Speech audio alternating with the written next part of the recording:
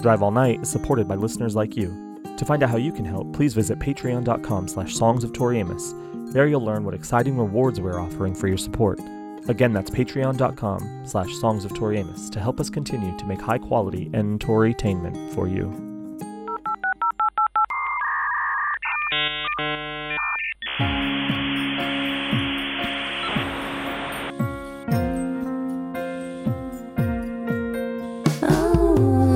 Everybody, you're listening to Drive All Night, the Songs of Tori Amos. We are your hosts. I'm Ephraim Jr. And I'm David Anderson. And on today's episode, we're talking about Little Earthquakes, the 12th track from Tori's first album, Little Earthquakes.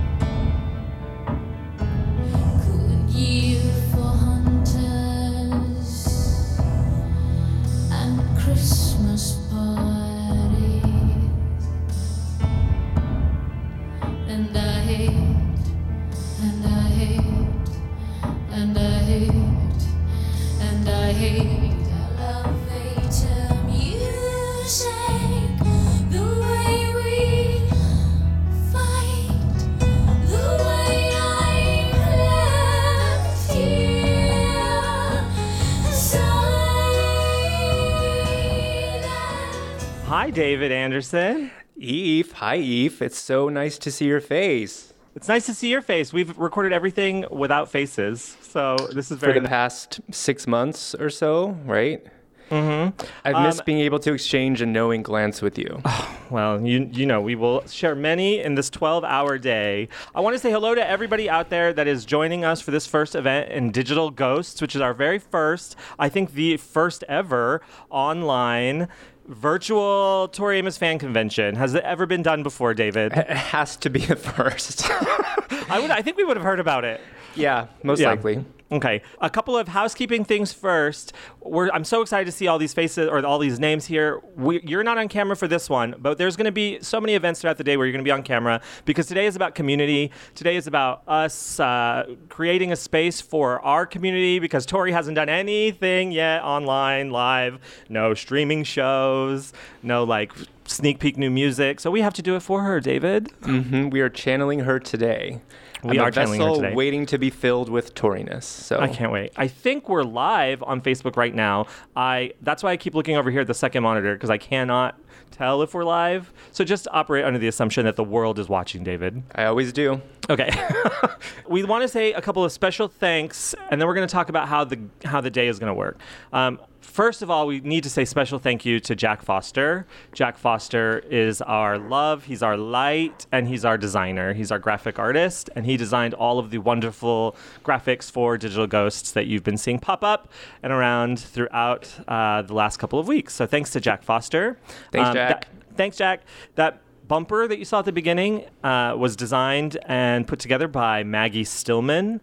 You'll see that a couple of times throughout the afternoon and the evening. Maggie Stillman, so thank you to Maggie Stillman. We'd love to say thank you to our rock, our backbone, Shay Stimac, without whom we wouldn't be here. I think she birthed us, David. I'm pretty sure she did. She loved that. Can we just do it 1 second? Oh, these little earth shakequakes. Shakequakes. Get shade in the wing. Yeah, I was trying Doesn't to think. take much to rip us into pieces. I did not work on this ahead of time. I'm sorry. Neither did I. And then, of course, we'd like to say thank you to Tori Amos for writing this song that we're going to talk about today. Yeah, right? Good job. So let's say, if you have anything you want to say to us, I'm not going to be looking at the chat, but I will be looking at the Q&A. There's a little Q&A button at the bottom we're going to utilize the Q&A button throughout this podcast taping. There's going to be a couple of giveaways. There's going to be some live interactive moments with you all. So if you use the Q&A button, we'll see it faster. But I guess I'll keep my eye on the chat too. Can you see the chat too, David? I can see, I can see stuff popping up. Good. Okay, so, and then, hi, Douglas. Hi, Emily. Hi, Sarah. There's Shay. Shay called you a dork. I cannot believe that. Me? Yeah, she said David is a dork. Never, and by that I mean hundreds of times. It takes us usually what would you say, like 6 hours to record an episode? It's a process. Right. We gave us a 3-hour window of time because, we want to get it done in 2 hours. It's going to be a minute though. So Elise is here too. Elise is Little Earthquakes in my mind. So I'm so glad to see you, Elise. All right. Shall we get started? Can I comment on what you're wearing? Please since do. I can yeah. see you. Mm-hmm. I'm wearing the truth. Truth. Oh, and the truth hurts, believe me. I am representing Team Verb. Oh. I hope there are some of my Team Verbs out there. We didn't even plan this. I've gotten the impression lately that Team Verb is not the more popular team to be on, and I take great pride in that. What's that quote from Tori? What did she say? Most people prefer to be buildings than stand out on their own with antlers on as verbs. Something like that. But point being, it's not always easy to be on the right side of history. I am glad you can see me because the audio recording would not have picked up that eye roll. I know. I felt the shock waves across LA, believe me. Oh my God, it's getting heated in the chat. Gloria Hawa says, fuck Team Verb. And Douglas Nepper says, Team Verb. Wait. I saw Glow pop up. Did that actually say fuck Team Verb? Yes. If I can't count on Glow, language. who can I depend? God damn it. No one. Not if you're Team Verb. How are you? How's life? How's things? Life is great, and it's getting better. I feel like I'm on Oprah's Favorite Things episode today. It is literally all my favorite things. Tori, it's Halloween. Your face. The only thing that would make it better is if we were recording this at the Sizzler Salad Bar. But right. We want to talk to the audience. So if you have any stories about Little Earthquakes, if Little Earthquakes, the song, means anything to you, and you want to come on and just give us a quick sort of rundown of what it means to you, you can type your name in the Q&A section on our Zoom call. Just say, I have a little story, or tell us what you want to say. We'll bring you in throughout the show. But if anybody wants to just kind of talk about it now, let us know. Put it in the Q&A, or we'll do it throughout the episode. When was the first time you heard Little Earthquakes, the song? I wish I could tell you the first time I heard it, but I do have a lot of memories in middle school and high school listening to it on repeat while writing papers. Really? I think there's something kind of like ceremonial. There's like a conjuring element to it. So I don't know. Maybe I thought that would help me conjure up a passing grade. But yeah, I do not remember the first time I listened to it or heard it. How about you? I remember the first time I listened to the album, I liked the album fine. It was fine to me. I didn't connect with it until I got to Me and a Gun, and then I connected with it. And I probably, honestly, I'm speculating my behavior. I probably went back and listened to Me and a Gun several more times before moving on. But I look at the song Little Earthquakes as very healing from the Me and a Gun experience. I feel very comforted by the song when it comes on. Whenever she begins those low notes live, I just feel very comforted. And like you're right, ceremonial is a great way to describe it because it is kind of like, it's like a rumbling. It is like an earthquake. It's like a rumbling starting, so it makes me feel very warm. Yeah. And on that note, you mentioned Me and a Gun. I have to say, to this day, I think the sequencing of Me and a Gun into Little Earthquakes is probably my favorite sequence on a Tori album ever. Really? Yeah. Mm-hmm. Wow. And I'll say, too, Little Earthquakes is in my top 10. Not top 5, but so I don't know if I get a You Go Girl at some point for that. But it's in my... Mark, make a note. We're going to put a You Go Girl. Oliver. You go, girl. Okay. I'm going, girl. How many of your top 10 songs appear on this album? At least Little Earthquakes and Mother. Depending on the day, Girl might elbow her way in there too. But Excellent. At least those two for sure. Yeah, how about you? First, I'm shocked to hear that Precious Things isn't in your top 10. I thought it was just in everyone's top 10.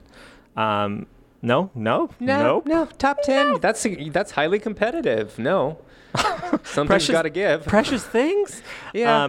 I would say Precious Things is in my top 10. Probably, yeah, that's probably it in my top 10. No, Girl. Mm-hmm. Girl would, if it's not 11. Yeah, Girl and Precious Things. I feel like we, just like Tori herself, have really come around to Girl later in life. As we became women, we more identified or appreciated our girlhood, perhaps. Once we were able to be our own. Yes. Yeah, that's a really good point. I see. Because she really, because she didn't used to play it too often, Girl, live in the early 90s, but she now played, she played it pretty much all the time on Native Invader, and it was amazing. Do we have anyone who wants to come on with us? I would love that. Ed Wall asks a question, and he says, how did you laugh in the faces of kings never afraid to burn? David, how did you? Well, you feel the fear and do it anyway. Oh. And you fake it till you make it. Are you having the same experience recording this live, David, that I'm having, which is like, I'm realizing now how many pauses we actually take in the real recording. Like, I feel like I can't breathe right now. I know. I feel like I gotta fill the space. There may be pauses, people. There may be some pauses. Vamp, exactly. Might have to take a sip of water. We're gonna play this cover by Sean O'Reilly, which we love. This is from his YouTube. Here we go, and we'll turn off our cameras when we do covers, David.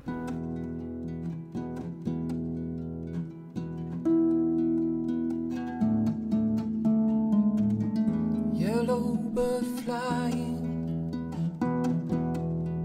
gets shot in the wind. Going for hunters and Christmas parties. And I hate, and I hate, and I hate, and I hate elevator music, the way we fight, the way I'm left here silent. Oh, these little earthquakes. Here we go again.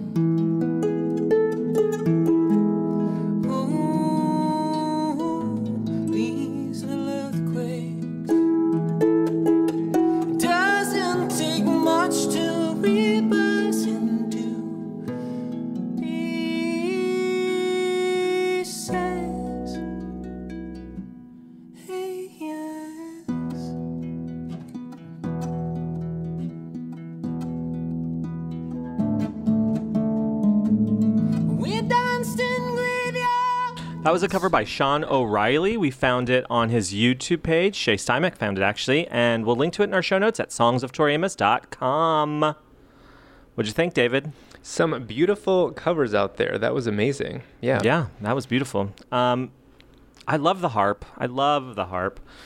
We're gonna play as this. a rule, you love the harp? I have a friend who plays the harp. I was a grad student and she was an undergrad. Yeah, she played the harp beautifully. I'd never been moved by the harp until I heard her play it.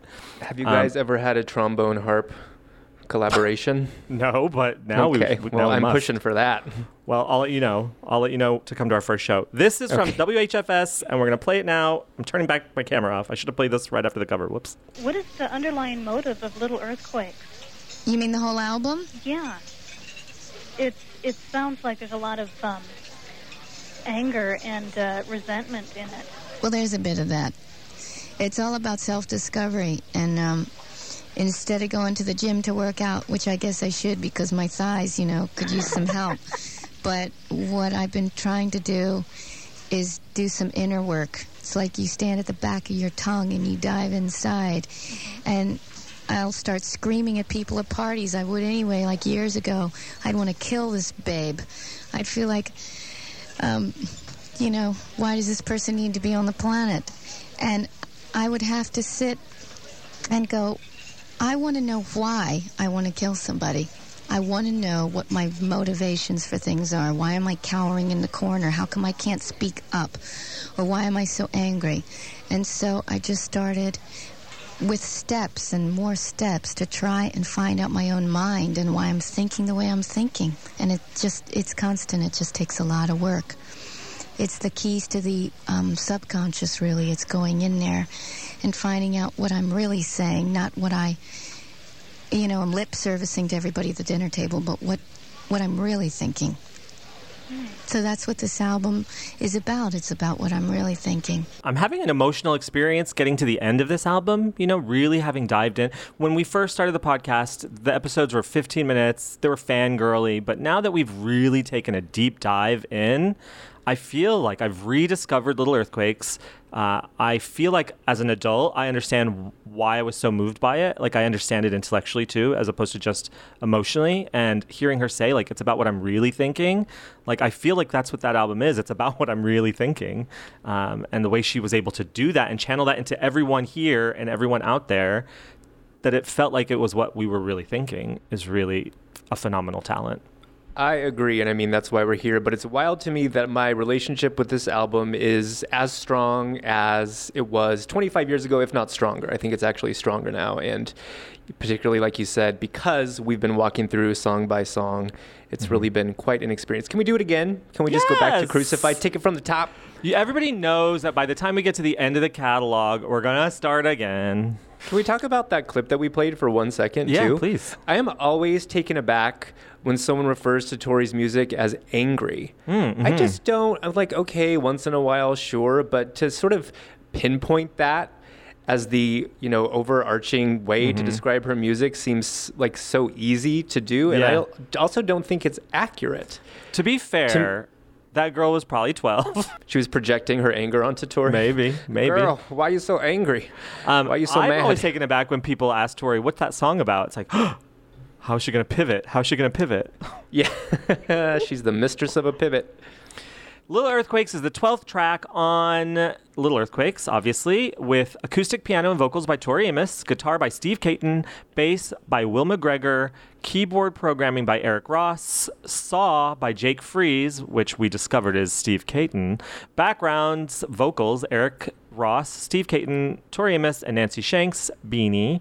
Recorded by Eric Ross, mixed by Paul McKenna, and produced by Tori Amos and Eric Ross. What a list. That is a who's who. That list is. created the who's who of Tori collaborators. And you have raised an interesting point in the past. This was one of the last songs recorded and added to the album. And it's obviously the title track. So we want to know, what was this album called Right, before right. she wrote Little Earthquakes? Untitled Tori Amos Project. Yes, My Album by Tori. Right. My first as a solo artist. We would like to If take a anyone moment. has any suggestions or guesses as to what you think the original title was, please let or us if you know want in to the name chat it, room. throw out some names. If you feel like you know in your heart what it should be called, like Little Earthquakes just isn't adequate. It should be called Nuns Out in the Yard. This was like a placeholder, and now that the child has grown up, she can decide what she wants her Right. name to be. Right. She didn't name Tosh for several days. Is that true? Yeah, she didn't have I a don't name. think I when knew the- that. Yeah. We would like to take a moment to honor and pay respects to Nancy Shanks and Will McGregor, who have both passed away. We did reach out to Paul McKenna, Eric Ross, and we did talk to Steve Caton about this Jake Fries. Do you want to read this quote, David? Or shall we split it? All right. Jake was a name that me and a couple of friends called each other back in the late 80s. Freeze, in reference to the illegalities sometimes produced by certain arcane implementations of alchemy, was added later. From these curious beginnings, Jay Freeze developed into a real-life character and later an alter ego nickname. Jake found this humorous and ultimately gave me his blessing. Turns out there actually is a Jake Freeze, an eccentric and mysterious guy only rumored to exist. He's extremely private and has little patience for the superficial niceties of social norms, you and me both. Known by few, there are those that claim to have made his acquaintance, but none can provide proof. Never actually seen by anyone, though some swear to have been in his immediate vicinity on occasion and privy to some unusual conversations, or should I say riveting monologues, and offering a wide palette of unique and unimagined skills. His credits, a vast gamut ranging from the self-explanatory headless bongos to the perplexing and frustratingly detail-light present, appear on records in which no one can actually remember being in the room with him during tracking or at any other time during the various projects in which he is listed. That is a mouthful. You want to take it from there? No, I don't even know where you are. Oh, okay. You'll have to keep going. Okay. I'm having the experience of what it was like spending time talking with Steve. Yes. Our 3-hour interview was actually culled from 24 hours of talking to Steve. Continue, please. At some point, I started to request having his name mentioned wherever and whenever it was warranted. Seems only right since everyone else was being credited. Though it should be noted, in keeping with his character, he never asked me to do it. His moniker is stenciled on many of my cases as I acquired much of my gear from him, though through an agent in which no personal contact was ever made, and is, other than the album credits, the only real proof of him ever actually passing through our shared landscape. Rumor has it he was spotted fairly recently in attendance I'm at a... stopping you there. Okay, thank you. So My vision Jake- is starting to give out. That is like small Early. It's print. too early. I'm like "Ugh, zoning I out." need my specs. He's obviously spinning a yarn. Jake Freeze is whoever, and Jake Freeze is This is obviously him. A So- tall tale. Right. It was dense. It's dense, but but more interestingly than who is Jake Freeze, I want to know what, like, saw. What is he playing a saw? Is he like, what is he doing on a saw? Yeah, or it may be, you know, when he kind of comes up with a term for an effect, a guitar effect that appears on the album that Oh. sounds like whatever it is. Maybe he nicknamed Yeah. that effect Saw. Yeah. Yeah, you're right. Elise suggests that the working title was just Tori. Just Tori. Oh. Yeah. Do I you like that. think this Jake Freeze story made its way to Mark at some point and he was like, I want a cool nickname on the album? How about Mac Aladdin? Boom. Jake What do you think Freeze. about that? I think they should collaborate. I really do. Little Earthquakes appears first ever on a promo cassette from the United Kingdom in 1991 with a different track listing. The first 6 songs are the same, followed by Little Earthquakes for side A. Then the next side is China all the way through Me and a Gun, with a final track being Flying Dutchman. Isn't that interesting? This is like a glitch in the Matrix to me. I When I know. try to imagine a world in which this is the album, I can't. Little Earthquake smack dab in the middle. No, I can't No, either. It makes me feel so no. weird. I could see Flying Dutchman coming after Happy Phantom if you must have it to like align the tape sides, the length. But yeah, no way. Little Earthquakes must end it. Those bridges and then just like release at the end. This is No. one of those moments where I feel like the right decision was made for sure. And we've talked Agreed. about this. I don't know if it's true or not, but I remember part of the problem, let's say, being that the label did not want anything to compete with the title track in terms of track length. So like, we only got room for one biggie here. You got to go And it Flying has to be the Dutchman. title one. So, Yeah, I remember yeah. that. And I guess also at some point in the 90s, 12 was kind of the magic number for tracks on an album, right? I She's don't know even said why. that when Choir Girl came out. She even said that. Yeah. Like all great rock albums are 12 tracks. Right. So we couldn't have Flying Dutchman and Little Earthquakes. We couldn't have Honey and the wrong band. Right. Something had to go. It also appears on the it appears as a title track on Little Earthquakes, released in January of 92 and February of 92 in the United States. We find the song again on the Crucify Limited Edition Live EP box, June 15th, 1992. That's the release date. And it was recorded at the Cambridge Corn Exchange on April 5th, 1992. And that photograph that you see here on our shared screen, and you can also see it on our Instagram at Songs of Tori Amos, was taken by Michelle Leeson, who... I mean, that's a gorgeous photograph. All black in those red heels. I love that picture. It is. I think that is capturing the moment the Corn Mother was born at the Corn Exchange. The Corn Mother. That's why she's called Yes. the Corn Mother. Great Corn Mother. It also next appears in October of 92 on the Little Earthquakes VHS, which we're going to watch the clip here right now.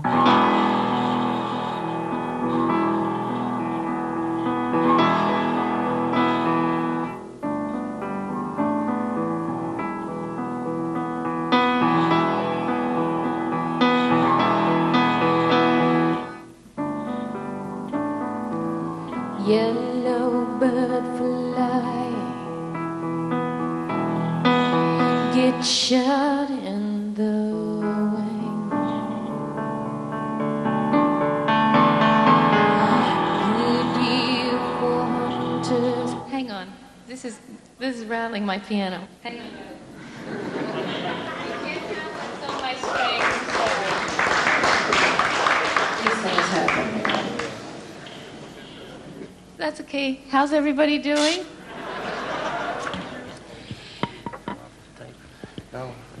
This is how it really works, you know. We spend hours before you show up figuring this out. That's great.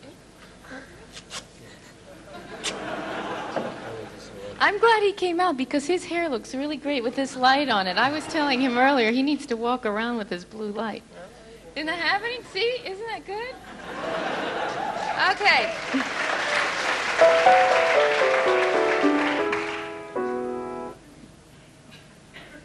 Guess what the first song is? Guess. I reference that more than I should. We spent hours before you get here figuring that out. And isn't that happening? You've really started to pepper our conversations happening? with that Isn't that good? too. Isn't that happening? Uh-huh. So that was that moment on that VHS. It really affected me because I'm like, she can handle anything. Yeah. I really looked up to her. It next appears on the Australian Tour Souvenir limited edition promo cassette given away for free with the Little Earthquakes VHS in Australia, and that was in November of 1992. And there's a picture of it. If anyone has it, you're a true collector god, and I want it. Little Earthquakes was then re-released. The album was re-released on heavy vinyl officially in the UK in '99. Did you know that? I did not know that. How heavy was it? 180 gram was called heavy vinyl back then. I'm glad I got a image rebranding. Fat vinyl. Yeah. To Venus and Back. It was on To Venus and Back on the live disc, and that was recorded in Columbus, Ohio, November 29th, 1998, which we'll play later in the show. It next appears on a piano in 2006, and Nine Legs and Boots as Clydera. Chicago, Boston, Buffalo, Milwaukee, Lawrence, Melbourne, Houston, Boise, and Phoenix. Why do we think this was a Clyde song? I mean, we can get into it in a minute, but I think it's about releasing your demons and getting back to yourself, and maybe that's what Clyde was about. Mm-hmm. What do you think? I agree, and I also think Clyde was a version of 1992 Tori. Oh, interesting. And at that point, she couldn't necessarily access that anymore, so Clyde was her way of getting back there. Oh, interesting. I would love to look at Clyde's set lists with that thought in mind. And then it next appears, the last time we see it on any official catalog item is from Live at Montreux, which was a 92 performance released in 2008. And we're going to play it now.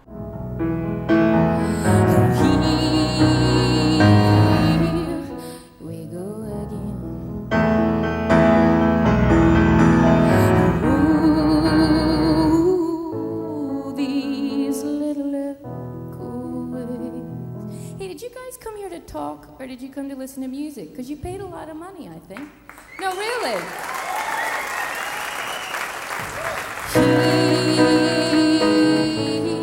Here we go again. In command from the get-go. Yeah, and I think Tori was built to be a mom. We can see in that moment. She's like, I got my eyes on my thing, I got my eyes on your thing. What are you doing over there? No. She stops to discipline and then dives right back in. David, do you want me to turn this piano around? I'll turn this piano around. I will turn it around.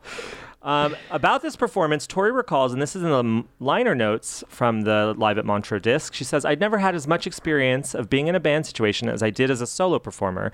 Most of my life, I had been playing piano and making money in small lounges. I used to pay my rent by playing 6 hours in hotel lounges. You're not used to playing for an attentive audience, but you're used to solo playing. But there's a very different style of playing when you're there to be background music and when you need to pull 2,000 people in. You have to convey an approach. This is my stage. This is mine, not yours, motherfucker, and you will know it is mine within 2 seconds of me walking on. Ooh. A natural, but also a seasoned performer, always in command, as you said. Do we think that's where she's most comfortable in life? On stage? Yeah, of course. Absolutely, without question. I hope that she's comfortable now everywhere, but probably still most comfortable on stage. And we misspoke. It does appear one more time in her catalog on From Russia with Love, which was an official recording of the Moscow show in 2010. So yay! Those are where you can find Little Earthquakes. They're aplenty. Pick your version. Pick your signature version. And yeah, they're all there. Should we get into the quotes? Let's quote it. Quote it. Let's take it from What's on Birmingham, December 21st, 1991. Winter solstice. I didn't feel worthy of love, but there's also that element of enjoying the suffering. Some people enjoy suffering, some enjoy implementing it, and there's the third type who want both. Where would the abuser be if the victim didn't provide the whips? I look back and see I chose to be a victim.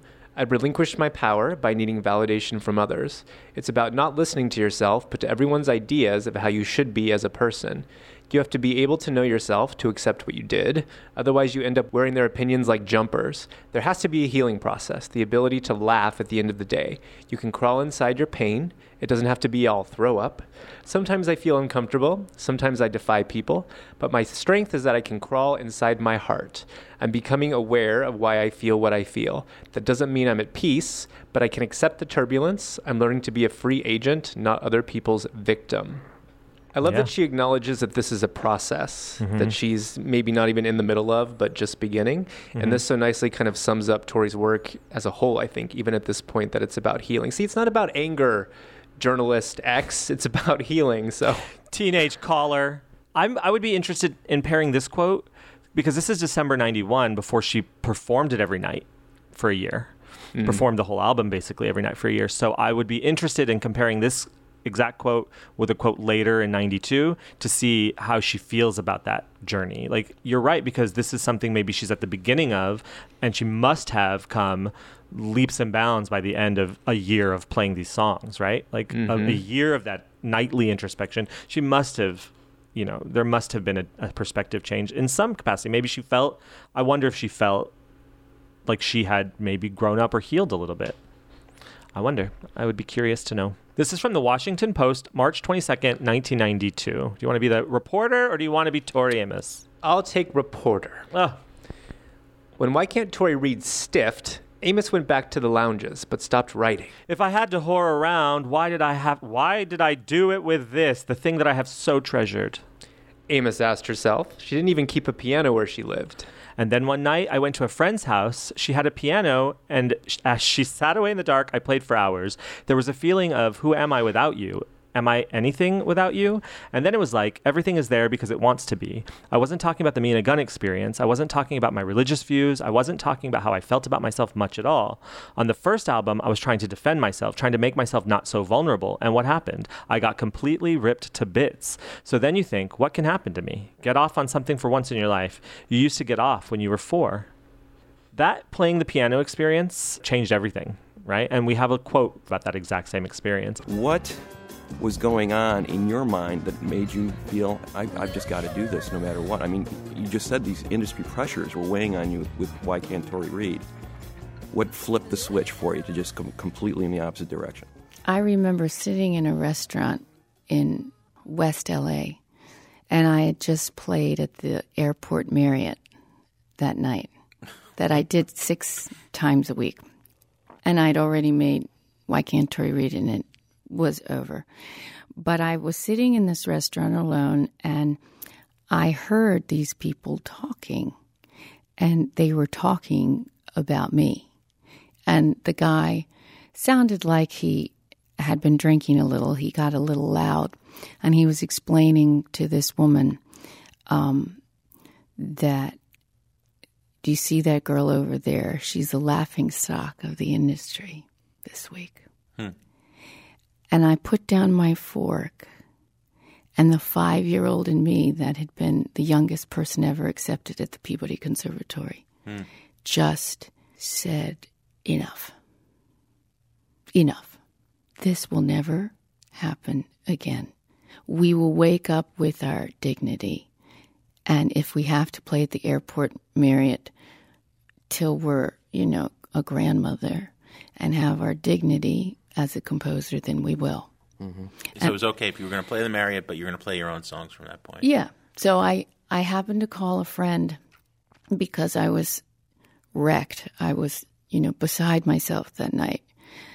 And she said, come on over. And she had a piano in her apartment. And she said, why don't you just play something for me? I'm just going to chill out. And so I sat down because I didn't have a piano in my little apartment. And so I started to play. And I can't remember how long. It could have been a couple hours. And she looked up at me and she said, this is what you have to do. Because this is what you do. And so I rented a piano in the next week, and that was the beginning. And I started writing Little Earthquakes.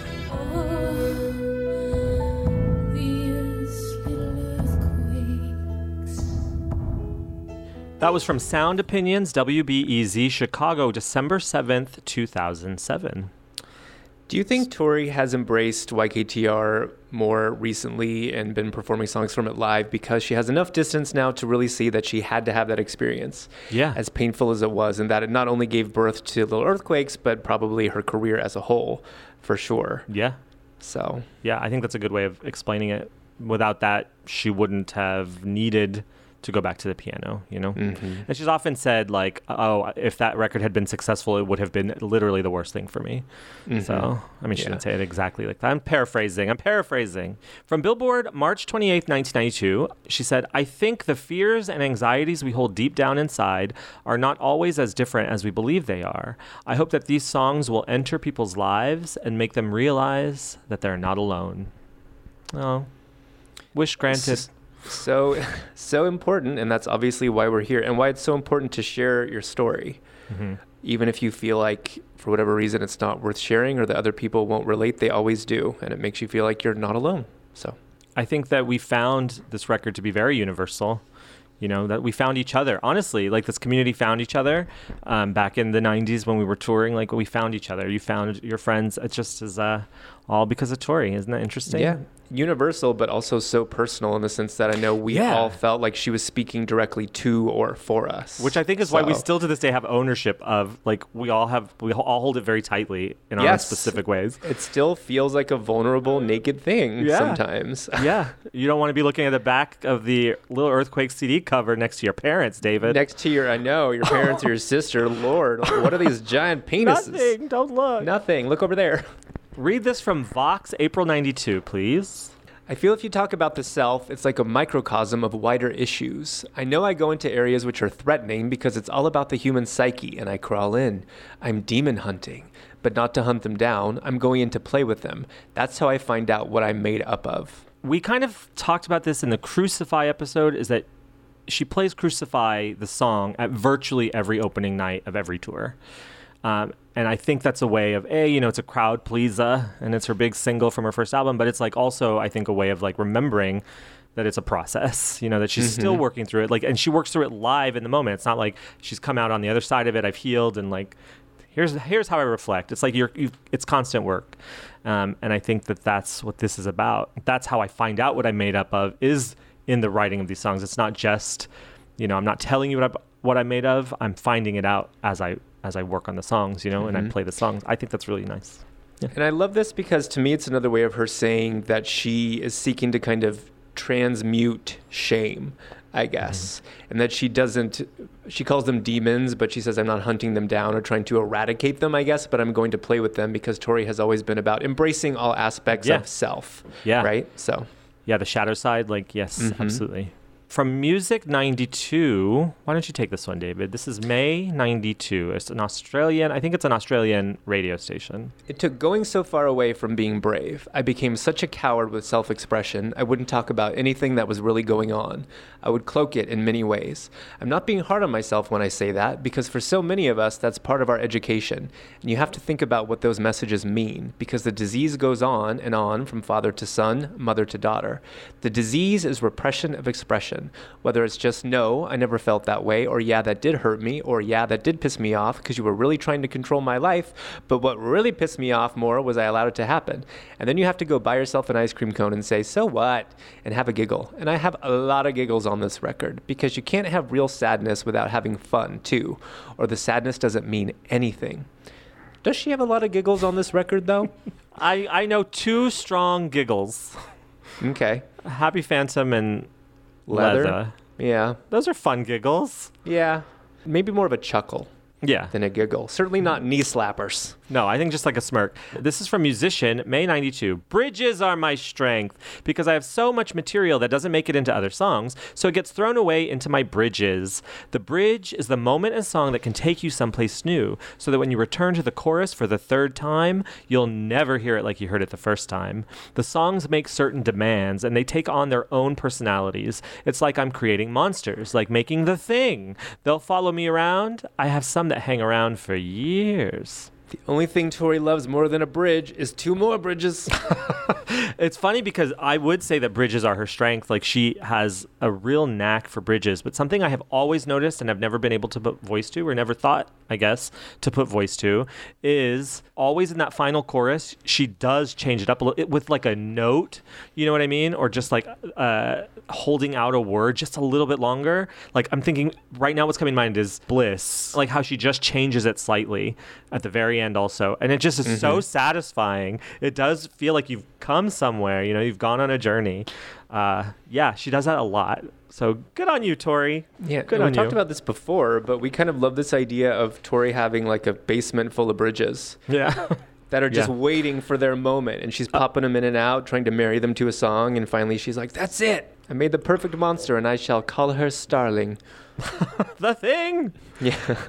Can you think of a bridge maybe, or a song that was maybe once just a bridge that she just like, it's still a bridge, but like, you know what I'm saying? General Joy. Does it have a bridge? I don't know. I can't remember. I don't think it has a bridge. That's what I'm saying. It sounds like one big long bridge. Yeah. That's Yeah. missing the rest of a song. Yeah, put a song in another song as a bridge. What would General Joy's bridge be? Anyone in the chat room want to weigh in on this? Oh, let's see. Jason Silver says, Basement Full of Bridges should be a fanzine. Something's going on with Humpty Dumpty. Oh, that's a giggle. Dutchman's a giggle, yeah. What's happening? Jack says he had a nice big fat cigar. It doesn't look as appealing written out, Jack, as it is when she sings it. Doing it phonetically? Yeah. Don't forget, you can pop in any questions in the Q&A if you want to talk with us or be on the show about your ideas or thoughts on Little Earthquakes. You can put your name in the Q&A and we'll bring you on. But we're moving on with the quotes. Take this one from the Sacramento Bee, David, on May 8th, 1992. Suicide really bores me. That's just too easy. I was working on becoming an emotional limp custard. I was just really numb, and I didn't know how I'd gotten to that state. I didn't know how I'd gotten from being 5 years old and really clever and happy and imaginative and open to this sad and needy somebody. It was like I was birthing myself. It was as if I was in a tunnel and I didn't know the end. It was the first time I really allowed myself to feel things, to really feel them as I was feeling them, not cutting them off, not trying to censor them, not trying to dilute anything, make excuses. I made a decision to stop being unconscious. And how you do that is you give yourself your keys to the unconscious room and you walk in and you go, what's up? And all the little monsters come out with their party hats. You gotta fight for your right to have a monster. To have a monster. Thoughts on that? I think we all kind of identify with this idea of, you know, who we are as children and kind of losing our sense of magic and imagination. And I think Tori had to get there a lot quicker than most of us because of her talent and all the expectations that were put upon her. So in some ways she was kind of robbed, let's say, of a real childhood. Yeah, I think for sure. You're right. I think we all do I definitely identify with losing or becoming more inhibited as I got older, and then like that having an effect on me.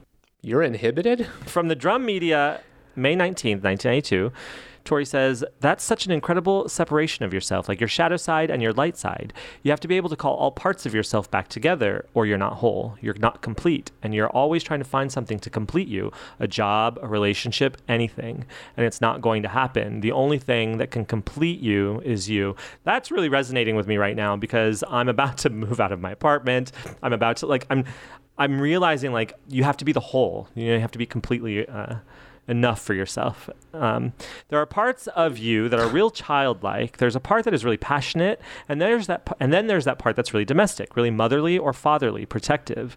And why can't the motherly be passionate? Why can't the one who wants to hold the baby also throw her man up against the wall and lick him head to toe? I mean, why not? And then want to go and feed the chickens. Why not? Why not be Granny Clampett but make it sexy? Yeah. Lick him and feed the chickens.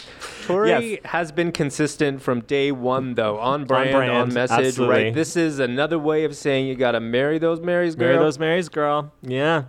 She has a thing. We can identify two things already. Like, first of all, I hate that she talks so bad about her thighs. I don't see anything wrong with her thighs, and it saddens me that young Tori had issues with her thighs. And I can never quite tell if she thinks they're too skinny or too chubby. And either way, whatever. But also, she clearly wants to lick a man head to toe because she that pops up again and again throughout this album cycle. She says it kind of a lot. Yeah. lick him head to toe. Mm-hmm. Whatever. And then later, she kind of weaponizes her thighs in Cruel and turns them into a musical instrument. Plays them in the Haven't we all shower. weaponized our thighs, though? Yeah, weaponize them thighs, girl. Why don't you read this from B-Side Magazine, June 92. When I note that Tori's a mighty brave woman, she easily replies, I don't really think about it in that way. When people come to see you and it's crowded and they're all sitting there and it's quiet, that's when I have to summon courage inside myself and say, hey, you wanted to do this. You wanted to sing these songs in front of people. You really wanted to. So just cop to that and stop being all this drama. With my stuff, it's not about the groove, so I can't really hide in that one. She got groove in her heart. This Groove is in what the David heart. was telling me right before we went live. You wanted to do this. You wanted to pod these pods in front of people. Yeah. That was my self-talk warm-up in the mirror, too. Right. Stop Before being we all came this on, I was drama. like, why are you sweating so much, you stupid bitch? You stupid bitch. You're all about that groove, David, though. Yeah, I'm all about the groove. In the Little Earthquake songbook, Tori says, my eye twitches sometimes. I was surrounded by the thoughts I smash. They decided I would be a good dinner. I decided I wanted 3 bridges in this song. I was obsessed with these quotes from the Little Oh, Earthquake yeah. songbook back in the day. Same. They seemed so wild to me, and like this is art. Yes. I can't define art, but I know it when I see it. Yeah. Like I was surrounded by the thoughts I smash, and when she's talking about like her time loop in the cornfield from Tear in her hand, I was like, damn. Yeah, the thoughts wanting to eat her for dinner, like Yes. her consumer. Yes, so deep. I have a journal somewhere here that probably has this quote written in it. So I thought this was very, very deep. From Veronica, which I think is a TV show in the Netherlands, May 1994, Tori says, aggression starts where people suppress their feelings. At some point, those emotions force their way out, and that results in all sorts of trouble. That is one of the themes in my songs. Holding things back, and it just comes boiling out. It has to go somewhere. Yeah. Or we've talked about this quite a bit on the show too. When you repress something, it manifests in your life in a different, probably unhealthy, destructive way. So why couldn't it be manifest in something positive? It just can't. I don't know. Right. You're right. Oh God. This is a clip from UK Virgin Radio, February 5th, 1994. Uh-oh. I didn't link this one, so God knows what's going to happen. Tori Amos, you are a creature of intense passion. I'm passionate about human rights. I'm passionate about us being encouraged to think for ourselves and develop our own belief systems. And we're not taught that. We're taught to believe a belief system where they can manipulate us and control us. Whoever they is, those, they, thems that run the world, whose ever they is, you know. But it's not about us being encouraged to be whole beings. Because we don't understand how to get to our pain. We don't understand how to heal ourselves, which I completely believe we can do. And it takes a lot of work. And that doesn't mean you don't have sad days. Sad isn't a bad thing. Sad isn't bad. Sad needs to be taken shopping, too. That's a precious, precious treasure to be able to feel that. Has there ever been an artist who personifies those feelings, who talks, like, you have to sit down with shame, you have to sit down with sadness? Mm-hmm. Do you know another artist who another artist who speaks that way, or who really kind of puts it in that perspective? Who likes to personify emotions like that? No, I can't think of another example. No, that's a very Tori thing to do. Yeah. And I love that she says, we're kind of taught sad is bad. And it's so true. Like if someone's crying or upset, we're sort of trained to like make it better or make it go away or tell them to stop crying. Like we're all uncomfortable with that.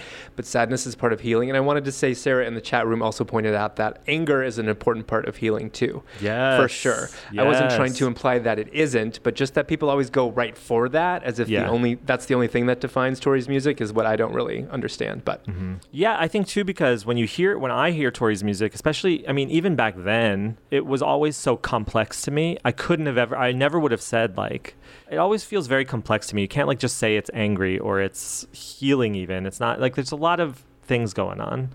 So, but yeah, anger is certainly a huge part of healing in my experience. What about yours? Yeah, I'm still, you know what? I'm actually not great with anger. That is one of my challenges, which I'm willing to admit. Yeah. It's not an emotion I'm comfortable with. From myself, certainly not from others. So don't get mad. Fine. Fine. From North Hills News Record, March 24th, 1994. She says, I believe music can change the molecular structure of the being. I know my being has been changed. I'll just not understand what is happening around me, and then I put some music on, and it centers me. I can breathe and acknowledge stuff that maybe I don't want to look at. My life is committed to healing.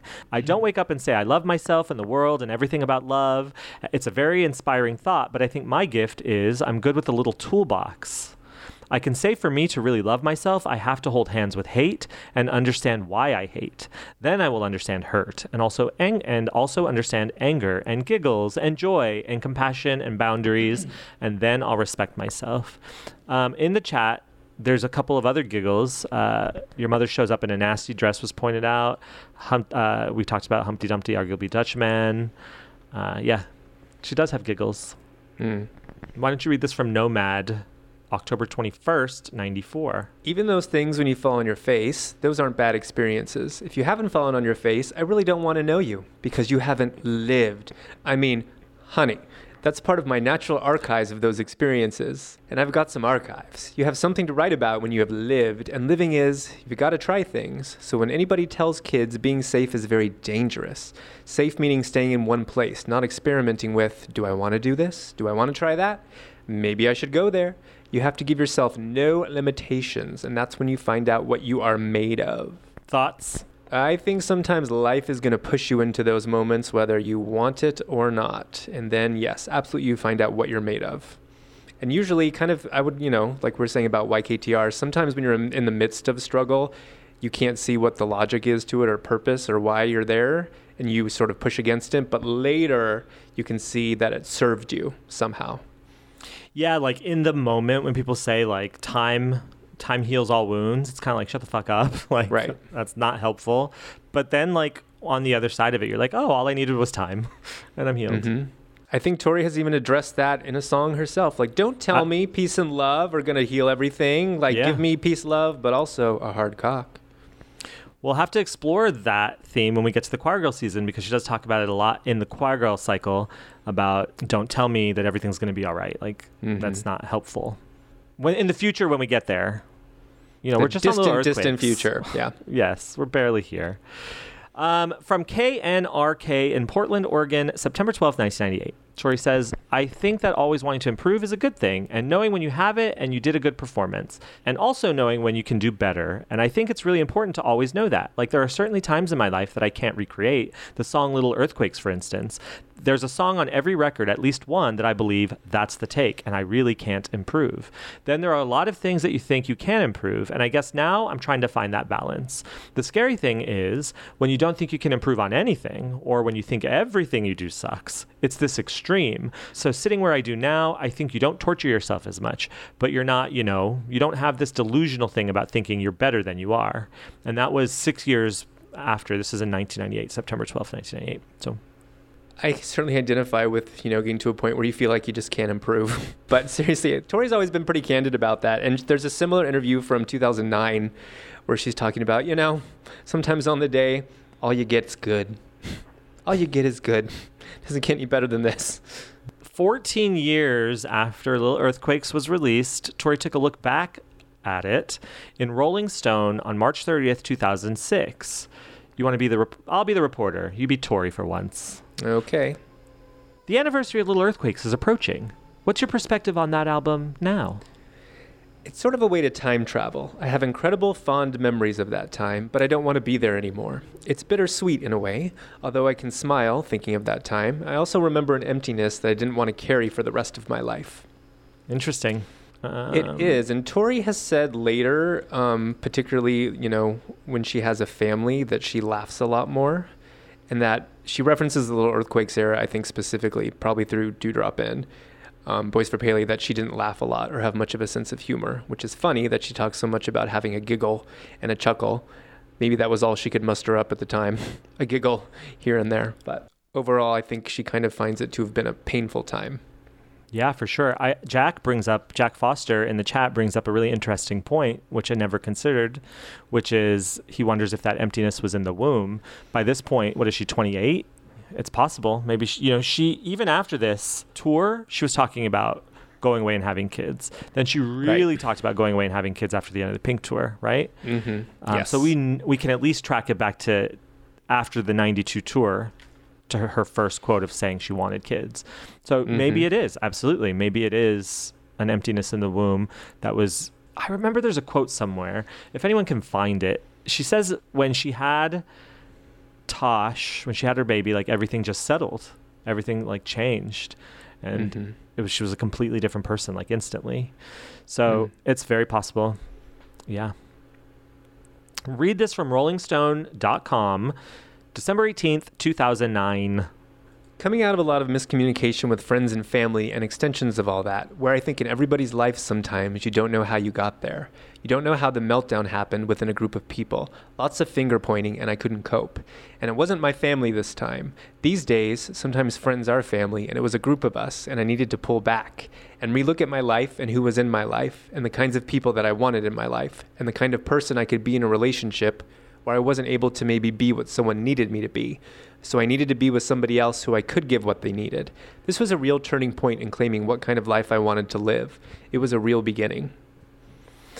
I love this quote because during this interview, she's looking back again at Little Earthquakes, right? And she's talking about that time in her life and acknowledging that the relationship you have with your chosen family is sometimes it's all you have. And we know she's written songs about breakups with friends, like Bells for Her, all of the songs about being on Under the Pink. But like, I don't know, it's acknowledging that like sometimes friendships can end up combustible, and sometimes like things go, like it doesn't have to be a romantic relationship is what I'm saying. Sometimes it can be, you can really implode a friendship, and that's inspiring part of Little Earthquakes as well. And especially as we've gone through quarantine, as we've been through this pandemic, and we've all been kind of inside ourselves, like we've learned a lot about ourselves, I think, in really good ways and really bad ways. And so like our friendships and our dynamics have obviously had to reflect that and changed a little bit too. And it's interesting. Like, I don't know. It's interesting to me that I never considered Little Earthquakes to be partly about friendships. I was always just about this and then like love. But like friendship, love, family, your chosen family is just as important, Yeah, and I think this is the most she's ever really addressed this song specifically, right? She hasn't said a whole lot about this title track. So this is really kind of a window into where she was when she wrote it. And it does seem very personal, but I think over the years, especially later in her career, it became more about kind of universal conflict or turmoil and how when you're in a situation like that, you find out who you really are. Right. Yeah, in that quote we played earlier from WHFS, the girl asks her, what's Little Earthquakes about? And Tori says, the song? And the girl's like, no, the album. And I'm like, we'll hear about the album for decades to come. God, it's like asking for Sister Janet and then talking over it on the bootleg when she's describing what the song's about for the first time ever. Like, we'll never get that back. That's true. Although... guess what I read about Sister Janet? It's funny that you bring up Sister Janet, because just yesterday I was listening to a podcast that Alexander Leger Small recommended I listen to, which was Cults about the Satanic Panic. And in that episode, it's a 5-part episode, so in that series, someone mentions the Bible verse, the woman clothed with the sun, or cloaked with the sun. Did you know there's a Bible verse? From Revelation? Yeah, I didn't. Revelations? Yes, I did know that was a biblical painting, yeah. I mean, biblical reference, and there is also a painting. My grandma would love you. Yeah, I keep forgetting you went to. Most grandmas do. I keep forgetting you went to religious school. Yeah, that you come from religious stock. Yes. How could you forget that I'm a minister's daughter? My dad really was going to be a Methodist minister, though. Can Really? you imagine if I'd like Tori and I were competing? I'll never forgive him for not choosing that path. God, I can't imagine. Bullet dodged. No, just the opposite, I would say. Why don't you read this from In the Studio by Jake Brown, 2011. A good song speaks first to your soul, your heart. And when your heart isn't in the composing and you only work with your brain, then what comes out of it is dead and cold. To compose from the heart, you have to give it the chance to open up and react. When you do that, then the piano answers back. That's a dialogue you can't force. When you don't have the patience to explore it, then it's the most boring instrument in the world. But if you spend a lot of time with it, you will always be discovering something new. I'm going to write 4 different bridges for this song, and we'll see who wins the prize. And then it's like, what if I change this this chorus? What if I just cut it in half? That all happens sometimes. You can't be afraid, and I used to be, of experimenting. Why do you think she was so afraid of experimenting? Maybe the years of rejection as a young musician trying out, or? Maybe, or maybe again because when she had tried to show up kind of authentically, her experience around it always ended poorly. So in some regard, she didn't trust herself, maybe. Yeah. Like she got kicked out of the conservatory and then, her album, I don't know. So we're going to bring Jack in, Jack Foster, as a panelist. He says he's an artist, and he says he understands this quote. So, Jack, if you're willing to come in, we're going to bring you in real quick to promote you to panelist. And you can give us your thoughts, please, on this quote. Hey, boys. How are you? Jack. Hey, boys. Hey, Eve. Hey, David. Hey, everybody. Hey. At home. Long-time listener, first-time caller. Actually, you're not a first-time caller. You can't use that every time you call in. Jack is the artist and designer behind not only our Digital Ghosts campaign, I guess, what would you call it? Like logo branding? Brand package. Brand package, thank you. But all of our logos, everything that we've done. He also designed last year's Christmas card that got sent out. He designed a gorgeous Christmas card this year that we're going to send out. So look for that if you're a Patreon. If you're a Patreon supporter, you'll get that in the mail. It's gorgeous, Jack, by the way. All your work is amazing. So talk to us about this quote from In the Studio by Jake Brown about experimenting. This makes perfect sense to me because I am a visual artist and I work in watercolor. So for me, a lot of the how I know to create the piece and the actual making of the piece and usually what the finished result is this sort of like this thing that I understand the process of and that I have a lot of control over. But that is not the end of the piece. Like once you scan it in, it becomes a digital thing, and there's a lot of things you can do to tweak it digitally. There are all these other instruments that can come in later. So I think I understand for her, like a lot of the music, think about the first 2 albums for sure. Nearly all of those songs sort of begin, live, and die on the piano. And then if she is thinking of experimenting as like, hey, this is stuff we do in the studio, this is stuff we do after you have made the song, I could understand her being a little precious about it. Like, no, that is the song. And when you add all these other things in, you start to dilute or to a certain degree, the control that she has gets diffused. But in another way, I think like the pure intention think of a pizza. Like I love cheese pizza. Cheese pizza is great, which isn't to say that you can't add like pineapple and sausage and mushrooms and and you make another great thing. But it's I think a natural instinct to be a little protective of like, but I just like tomato, cheese, and that lovely dough. Does that make sense? Yeah, 100%. And it makes even more sense when you talk about it in an artistic way, because also, Tori, I'm thinking about the quote where Tori says like, that's not my world. I don't mess with computers. I have my keyboards, like these keyboards. So I see that like maybe she's afraid of it a little until 94, where she's like, Max, it's bitching what these things can do.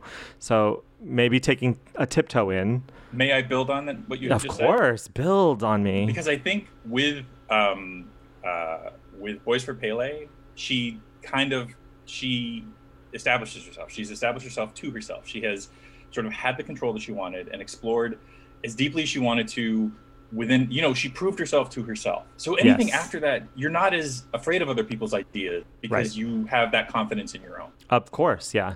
Yeah. And also don't forget in Boys for Pele too, when probably the very first instance in her professional career of like major experimentation, right? Yeah. That was side by side with who was the love of her life. So it was like they were creating something together. So maybe it changed the idea of approaching experimentation. Maybe it became about like them working together and creating something together. Yeah, I think it's trust, right? Like I can trust these other ideas. I love it. Thanks, Jack. Hopefully we'll see you later in the day. Bye, Jack. I have a Tori story for... Oh, yeah. Give it to us. About No, for later. Oh, for later. Okay. All right. Bye, Jack. Bye, boys. Everybody bye, say thanks to Jack. And it's as simple as that. If you have a little earthquake story you want to tell or you want to talk about it, just tell us in the Q&A. We'll bring you in. Okay, read this from Resistance. Let me get into character. All right. For a long time, I didn't appreciate that for certain songs to show themselves to me, they have to trust that I'm ready to carry them. Some songs require a willingness for me to research the subject that makes up their core. Others will work with me only if I have personally experienced the emotion they are investigating. The weight of processing conflict can be off the scale. The wounds can run deep, and they most certainly did during the writing of Little Earthquakes. I've played this song on many concert tours in response to conflicts, and to look at my part in those conflicts or my reaction to them, no matter how painful. Conflict brings up so many emotions, some that may have been hiding in my blind spot. These feelings can be challenging to confront. Over the years, Little Earthquakes has been called upon to work through collective trauma. During 2017, she was requested during my Native Invader tour in order to help process the shock of a Trump presidency. After all, there are moments in history that intersect with us, and sometimes it is hard to gauge how these moments will translate down the line and how they will reverberate in our lives. I love hearing her talk about her actual work and how she responds to the work and what she's using the work for. I love, just lay it on me. Give me the facts, right? Like, I play this to process the shock of a Trump presidency. And you're right. Like, it just gives me a clue. And like, she is playing these, that the songs themselves are changing for her throughout the years. Obviously they must, but it never occurs to me, right? Like, she's playing this in response to what's happening now. I don't know, like how how you brought up that thing about Girl in the Girl episode, and she confirmed it when Resistance came out. So yeah, yeah, dear David, confirmed you were it or right. stole it from us. Either way. Either or. Yeah. But I feel like Little Earthquakes, like the songs change meaning for her over time, for sure. But I feel like Little Earthquakes has always been that way. It's a shapeshifter, this song. Depending on what's going on in the world, it can always apply. So yeah. Well, that's it for the quotes section, David. Look at that. We got through it. We are done quoting for Little Earthquakes, the whole album. I can't believe it. Now we have our Little Earthquakes poetry contest. So we're doing this live here in this webinar here. So to participate in our Little Earthquakes poetry contest, you need to create a poem utilizing at least 3 words from each column, or at least 9 words from all the capitalized words in the Little Earthquakes booklet. Those are the capitalized words, and I'm going to copy them and put them in the chat right here. Those are the words. Those are all the capital words in Little Earthquakes booklet. You need to create a poem utilizing at least 9 of those capitalized words. The first 5 people who send us their finished poem in the Q&A will get to present their poem, and the audience will vote on a winner, and the winner will receive a deluxe Little Earthquakes vinyl, the one that came out a couple years ago, 2015. Is that right? I can't even remember. Yeah, 2015, already 5 years ago. That's crazy. God. Time flies. It's time for another remaster. Poems will be presented in a little while here in the webinar. So hopefully people, it never occurred to me that what if no one participates? Then who gets the vinyl? I don't know why we thought they would participate. We had to stop doing it on the show because no one was doing it. And you and I just do it for each other, so we can do that, I guess. Think of it like refrigerator magnet poetry. So let's give them an example, David. Give me 3 words and I'll create a master poem. Okay, dog, 9-inch, dancing. Well, give me 3 other words. Fine. God, white horses dangling. Like a dangling god. He rode in on a white horse to save the day. I don't know. I'll give you 3. See how Ready? easy that is? See? Yeah. See? Anyone can win. Okay. Mexico, moon, proud. You're right on the spot. I get stage it's fright. hard. I don't know. It's hard. I went to Mexico and gazed upon the moon, and I never felt so proud to be at one with all that is. The end. I'm doing one for myself. Let's see. Sitting clever in my naughties while experiencing happy haze, I felt the change that crawls under my mother's walls. Thank you. So everyone's takeaway from this should be that it doesn't have to be good. Just right. You just have to do it. It doesn't have to be good. Just do it. Yeah. Put it in the Q&A, and then people will vote. And one of the first 5 people who do it will win a Little Earthquakes deluxe vinyl. If you don't need a vinyl deluxe edition of Little Earthquakes, then don't do it. Then congratulations. Your life is complete. Jack wants to know, can we add more words than the words presented? Absolutely. Add as many words as you want. Just just use at least, let's reduce it from 9 to use at least 6 of the Little Earthquakes words. You don't have, of course you can use as many words as you want. Be as verbose as you can, but do this. We're going to play a little cover now, David. Take a couple minutes to refresh our palate, to freshen up, and we'll be back. This cover is by Julian Ray. Shay says, I love this so much.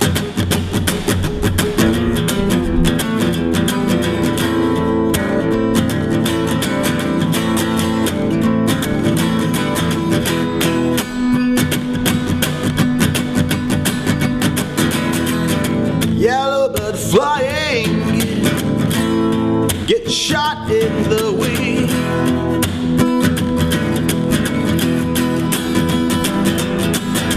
Good year for hunters and Christmas parties. And I hate, and I hate, and I hate, and I hate the day to music. The way we fight, the way I am left here. The silence, these little earthquakes. Here we go again.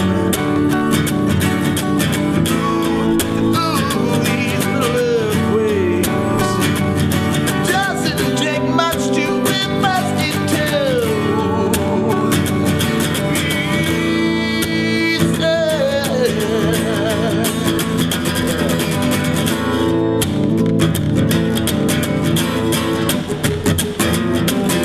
We danced in graveyards with the vampires till dawn.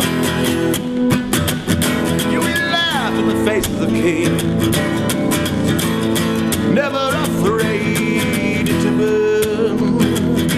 And I hate, and I hate, and I hate, and I hate disintegration, watching us wither. Black winged roses that safely change their color. These little earthquakes. Here we go again.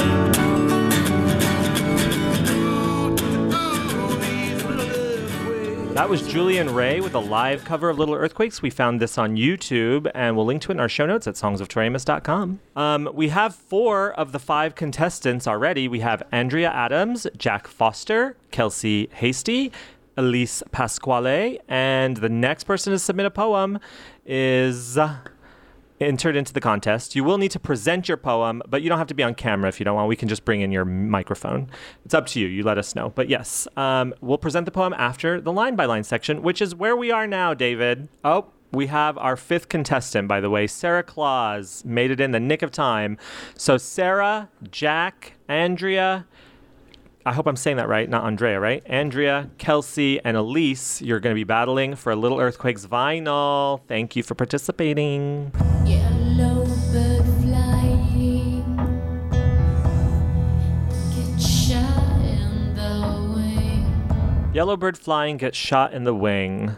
This song is epic.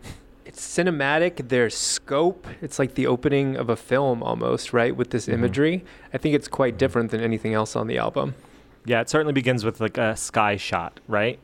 It's interesting because we have been so busy and working on this 24 hours a day that I was unable to dive into Resistance and find the moment in the book. It's in the very first chapter. If anybody has Resistance handy and can find it, that would be so wonderful. But she talks about the ribbons on the trees. By late March into spring, yellow ribbons flying from tree branches would remind us all of yet another day the Americans were being held against their will. Every piano player across Washington would get endless requests for a version of Tie a Yellow Ribbon Round the Old Oak Tree. And I thought, Little Earthquakes. So what do you think she's singing about? Yellowbird flying. It's peaceful, right? It's someone just kind of coasting and shot in the wing. Like instantly that serenity is destroyed. Yeah. There's kind of an innocence to it. I think in something kind of being taken down in its prime unexpectedly when life kind of shows itself to be cruel, Right. and then it's going to have its way with you. Yeah. Good year for hunters and Christmas parties. Good year for hunters and Christmas parties. So when life has its way with you, as you said, when life is cruel and takes you down in your prime, I understand that with the line about the hunters, but why do you suppose that she's linking this to Christmas parties?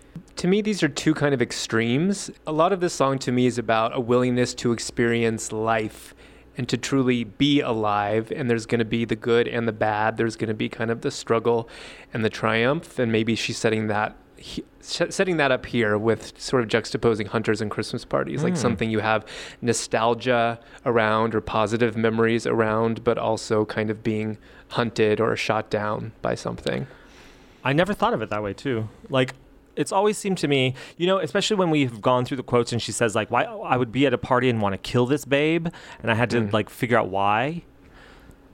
Something about Good Year for Hunters that will cut you down in your prime. And also it will happen at Christmas parties where everyone's being so polite to you, but they secretly want to kill you. They secretly are trying to cut you down as well. So I've never felt like those Christmas parties were like safe places. These particular Christmas parties were safe places. It just is like Sarah Claus put it beautifully right here in the chat where she says Christmas parties are also something that a lot of people are forced to smile through. And Maria as well. Madge says Christmas parties can be fake and awful. Yes. And it can be stressful when family gets together and you have all these big personalities in the same room and conflict arises. And not to get too literal, but speaking of conflict, Tori has acknowledged that this song is about kind of a fracturing of relationships and specifically friendships. So it's not completely out of the realm of possibility that maybe something happened at an actual Christmas party. There's some kind of heated discussion or argument. Who knows? Yeah, she seems, there are a couple times where you can pinpoint something to like actually having happened. And because of the quotes where she's like, I'd be at a party and I'd want to kill this babe. I feel like something happened here. Maybe it was a Christmas party or wasn't, but I feel like that's culled directly from her life. A lot of nog went down and shit happened. And I hate, and I hate, and I hate, and I hate elevator music, the way we fight. David, what you said earlier that I rejected, which was for myself, which was how she's juxtaposing hunters and Christmas parties, like one's the good and one's kind of the bad. I feel that with elevator music and the way we fight. I feel like they both are so, because obviously she's a talented musician. Obviously we knew that from the get-go. And I felt like maybe elevator music is something that grates to her. That's something that she can't tolerate, as well as the way they fight. It's the same. It's like accessing the same irritation or the same, I don't know. There's something that it's like two opposite sides of a coin that affect her the same way is how I saw that. To me, elevator music is another way of saying something basic, or there's an element of inauthenticity or having sold out. And maybe in some ways she's sort of acknowledging the YKTR experience, that she became a version of elevator music by not being true to herself, and she doesn't want to have that experience again. I love it. Hank says, I think she also had to work a ton of Christmas parties as a piano player, seeing all the fakeness and people being covertly cruel to each other without them realizing she saw what was going on. And Maria says, also, she must have gotten sick of elevator music at hotels from all her work at hotel bars. Oh, yeah, absolutely. Those two things. Elevator music is forced on a person, forced happiness. Elevators are really traumatic experiences or traumatic places to be. Like when you step on an elevator, this is truly, I would put this at the top of my like intolerables. If I were to make a list of my intolerations, is that a word? Would be being in an elevator with someone that is having a conversation with someone else, and they do not have any consideration for the fact that you're being held hostage. Power of Orange Knickers. Held hostage to their conversation. Like, I don't want to, you are not the center of my universe. I have my own thoughts that I'm trying to think right now, Yes, I do, because I have seen it play out in real life. One of your triggers for sure is any sense of being held hostage by a conversation you don't want to have. Absolutely. It's mind numbing to me. Elisa is using in the chat the word banal. Like, yes, it's like this banal conversation that I don't need to be, it's mind numbing. I hate small talk. I know. Cashiers of the world, beware. When you see Eve coming, do not try to engage him. Yeah, small talk. You'd be surprised to know that, considering we have a 3-hour per episode podcast.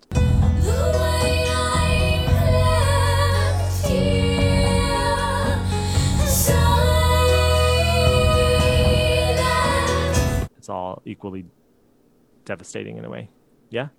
My perception is probably colored by my own experience here, but there's always, if you're having, an argument or a conflict or a fight with someone, sometimes you don't always say what you want to say in the moment, or kind of defend yourself or stand up for yourself, or push back.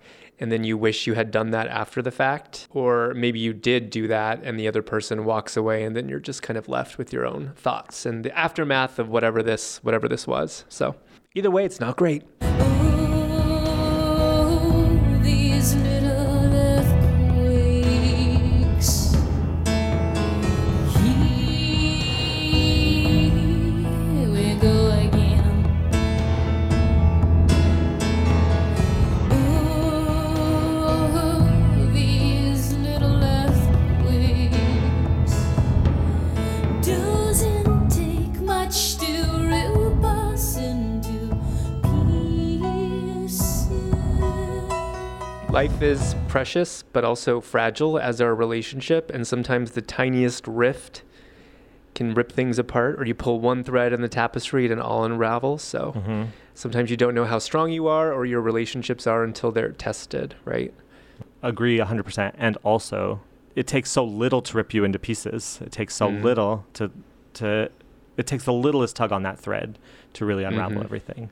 If you don't know you, it just is so, I don't know, there's something about here we go again. Like, it feels like to me that she's tired of it, and like the song is about putting a stop to it, and that's how it feels here. Like, here we go again. I don't know, there's something about, what do you think about here we go again? Yeah, I agree with that. There's a sense of, I'm going to break this pattern or this cycle and make a different choice this time, knowing what I know now. Yeah, and even the like, she's so over it, right? I feel that just in the way she says, oh, I'm so over falling apart. Here we go again.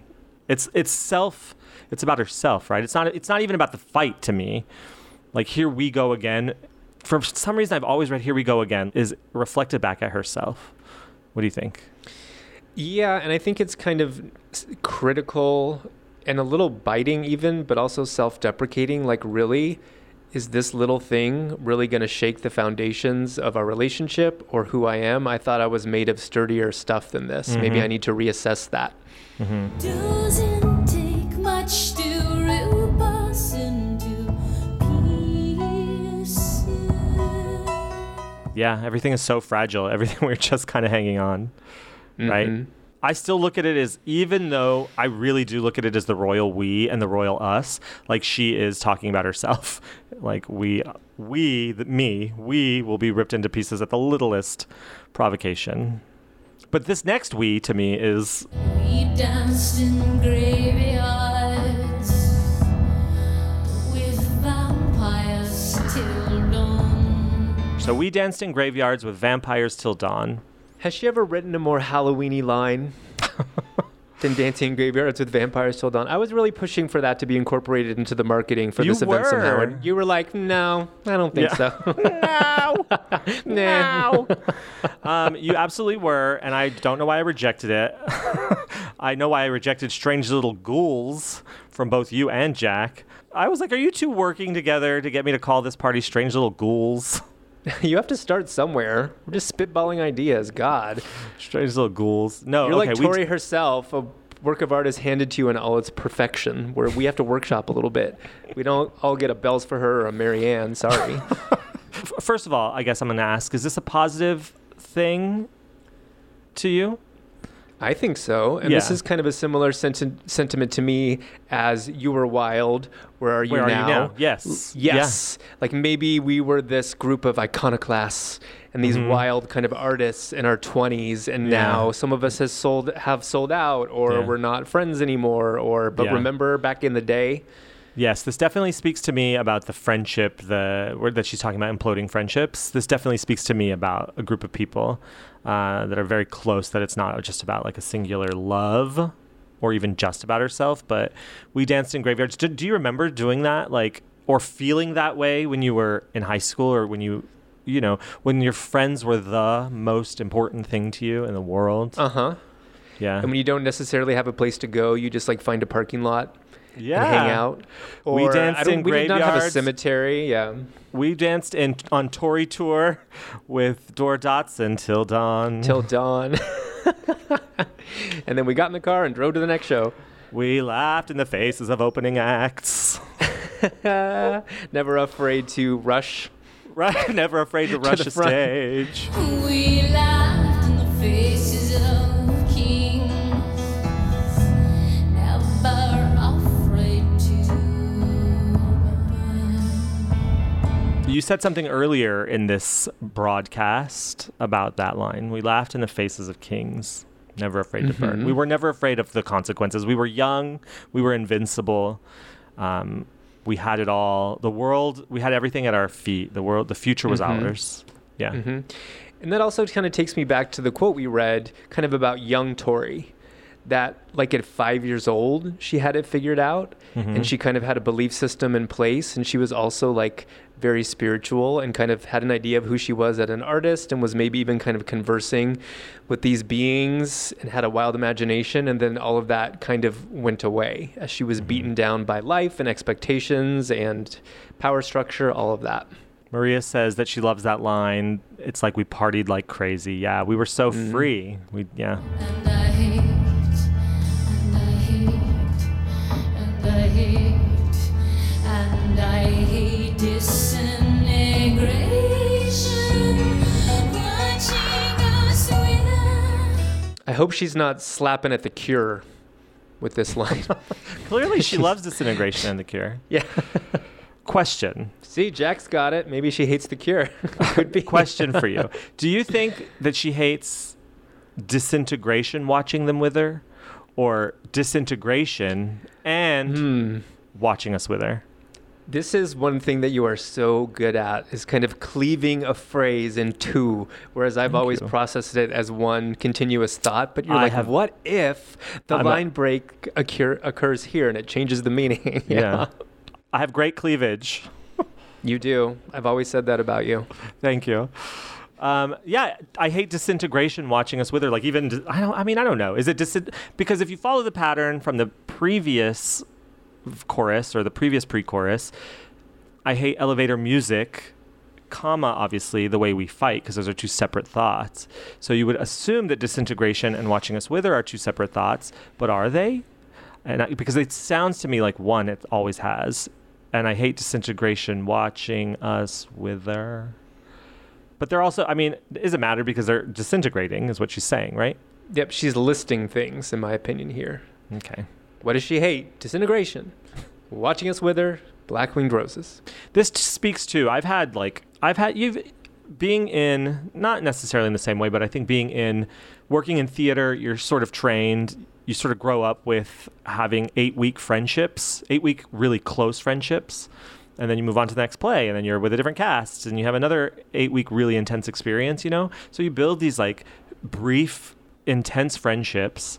So I always feel like friend groups are changing in my life, You of course have your solid friends that you're always together with, or that you always know and you always go back to. But I feel like I've been in situations where you're powerless to stop the withering or the disintegrating, right? And I hate just the dread that brings is like, okay, we're not as close as we used to, and it's kind of awkward. And I really feel that as a comment on the prior Dancing in Graveyards with Vampires Till Dawn, It's like maybe it's changing now. It's like never going to be the same. And I like the word choice here with both disintegration and wither. It's a gradual process, right? It's not something that happens in the moment there. And maybe that, again, does speak to kind of relationships you forge when you're younger and you just naturally grow apart as you get older and figure out that you're different people and you kind of mourn the loss of that relationship. And there isn't always a reason why someone sort of moves out of your life. It just happens. Elise, in all caps, says, and disintegration and watching us with her. She's team and. She's very decidedly team Same. and. I look to Good. Elise. You must pick a side. You got to know what you believe in. Black-winged roses had safely changed color. Do we have any botanists? I have never looked at this line as I do right at this moment until you said what you said earlier, which is people who sold out in her life. And Jack says phony people. It never occurred to me that that is what that is, right? Obviously, that's what that is. And sort of exploring this with the theme of friendship, exploring this under, all of like a group of people, of course, resenting people who are inauthentic, making a name for themselves in that way, in like the music business or a friend group of professionals. Someone who is doing what you want to do, which you're better at, but they are having much more success with it for whatever reason, and their ideas, are crap. That's why I hate the podcast This American Life. I've never really read this as a read either until this moment. To me, it was more so just kind of like acknowledging someone as being like a chameleon and being able to change their color to kind of navigate or survive a situation, but that it's kind of a criticism in this regard that you sold out or you changed who you were to survive. Yeah. To survive? You look at it as to survive? Or to That's be, a or to question. chase success or whatever it is. I see. Okay. Yeah. I see. Because black-winged roses implies that this person was dark, was mysterious, had a lot going on, had a lot of interesting... Black-winged roses. What are black-winged roses? I was going to They're say, not do we have any black- botanists in the room? Is Yeah. there an actual variety of roses, a black-winged rose, or is that just something poetic that she's using to describe what you're saying? Yeah. Because she's not saying black roses, she's saying black-winged roses. Or maybe they were like on an ascent. If it's an artist, maybe they were on an ascent on, like there were a rose on black wings. Black-winged red roses. Black-winged. You're thinking black roses, aren't you? Are you? Am I? Yeah. No, I'm thinking like of a deep, if you really want to know, I'm thinking of a very deep red rose where the edges of the petals have kind of like an even deeper black line to them. Yeah. I've always thought of black roses, black-winged roses. You're right, probably, though. She's not saying black roses. She's saying black-winged roses. Elise says that black roses are unnatural. They do not exist in real life, but they exist because florists dye them. So Kelsey says, I always thought of a red rose that was decaying and becoming black. Ooh, that's good. That is good. So someone pretending, and Elise continues to say, so someone pretending to be deep or mysterious, but it's fake, a front. Oh, they've just been dyed. I love that. These little earthquakes.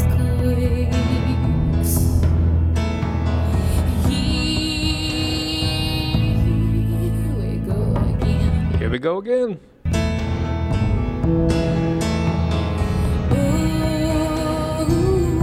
These little earthquakes. Doesn't take much to rip us into pieces.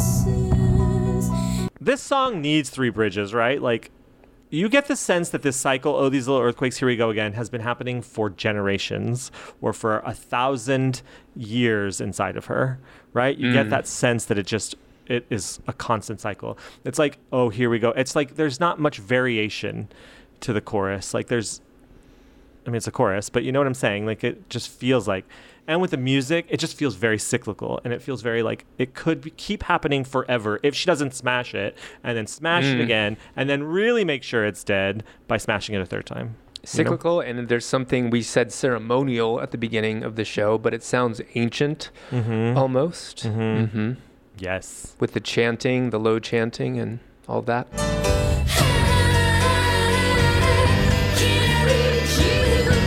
So these are as printed in the booklet. I can't reach you thrice. Yeah, again, fractured relationships or people changing to the point where you actually can't communicate with them or understand each other at all. What do you think? Yeah, absolutely. Like you used to have this thing. You used to have this connection with a person. You used to be able to understand them, know them, even non-verbally, and now you just can't break through. There's like, something's changed. Absolutely.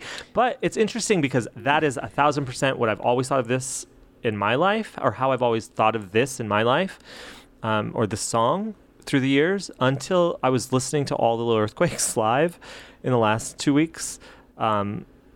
Because she eventually locks in, I can't reach you, though I feel you in my head. And it's never changed from that. Though I know you're in my head, though I feel you in my head. That changes it to me. Like, is she trying to access parts of herself? Like, I can't reach you. I can't reach you, the woman that wants to throw the man up against the wall and lick him head to toe. I can't reach you. But I know you're in my head. I can't reach you. I feel you in my skin, she sometimes says too. And so it's like, I feel you in my blood. She says, I feel you. Having listened to all of them, she's said, I feel you in my blood. I feel you in my skin, though I know you're in my bed, which we'll play later, which I love that one. But she's like, so I feel like I used to think it was about like, you can't access this part of someone else anymore. But now I think it's about herself all. I think you're right. And I always feel like, for me anyway, I know when you hit the bullseye, I get like a little chill of like, yes, recognition. And that is, you know the truth when you hear it, Eve. I know my truth. And you have spoken my truth. I do think she's talking about herself. And that's like more powerful and profound to me too. Give me pain, give me myself again. We have a quote from Ur, Netherlands, March 7th, 1992, about that line. And she says, I practically didn't touch a piano for like 7 years because I thought there was no use. The music I wrote back then was completely different. I did all kinds of stuff and you wouldn't believe it was me. This new record is a reaction to that. I had to do these experiments to be able to go back home to the piano.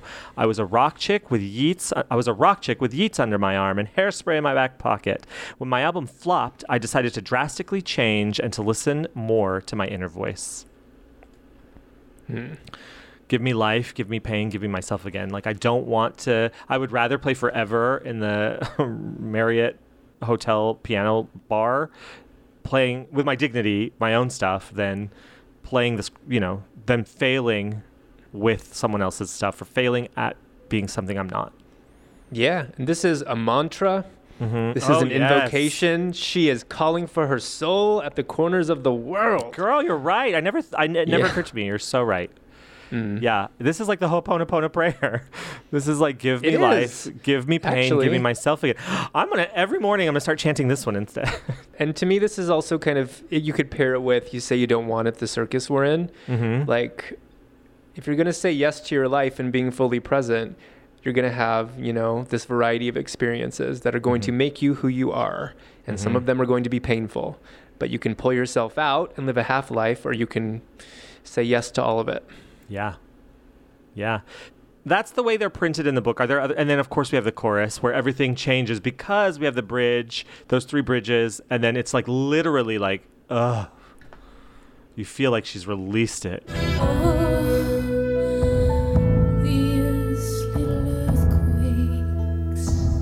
Right? These little earthquakes. Like, she's exhausted. She's been through hell. She's been on a journey.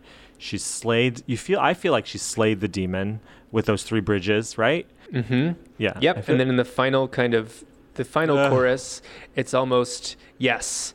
Do you remember, the movie Aliens, where Ripley blows the Queen Alien? What? Never seen it. All right, well, we're going to pause this and go watch Aliens and then come back. Anyway, Sigourney Weaver blows the alien queen out of the airlock, and then she's climbing up, dramatic music playing to, like, close the airlock before she gets sucked into space. And she does, and the doors close, and then she collapses at the end. Like, that's what this is to me. Really? That was a long way around it, but yes. Someone in the chat room will know what I mean. Jack, are you there?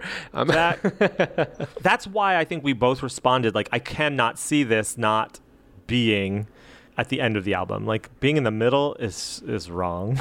That would be insane. Yeah. So now it's time to present our Little Earthquakes poetry contest. Okay, we're going to present our Little Earthquakes poems.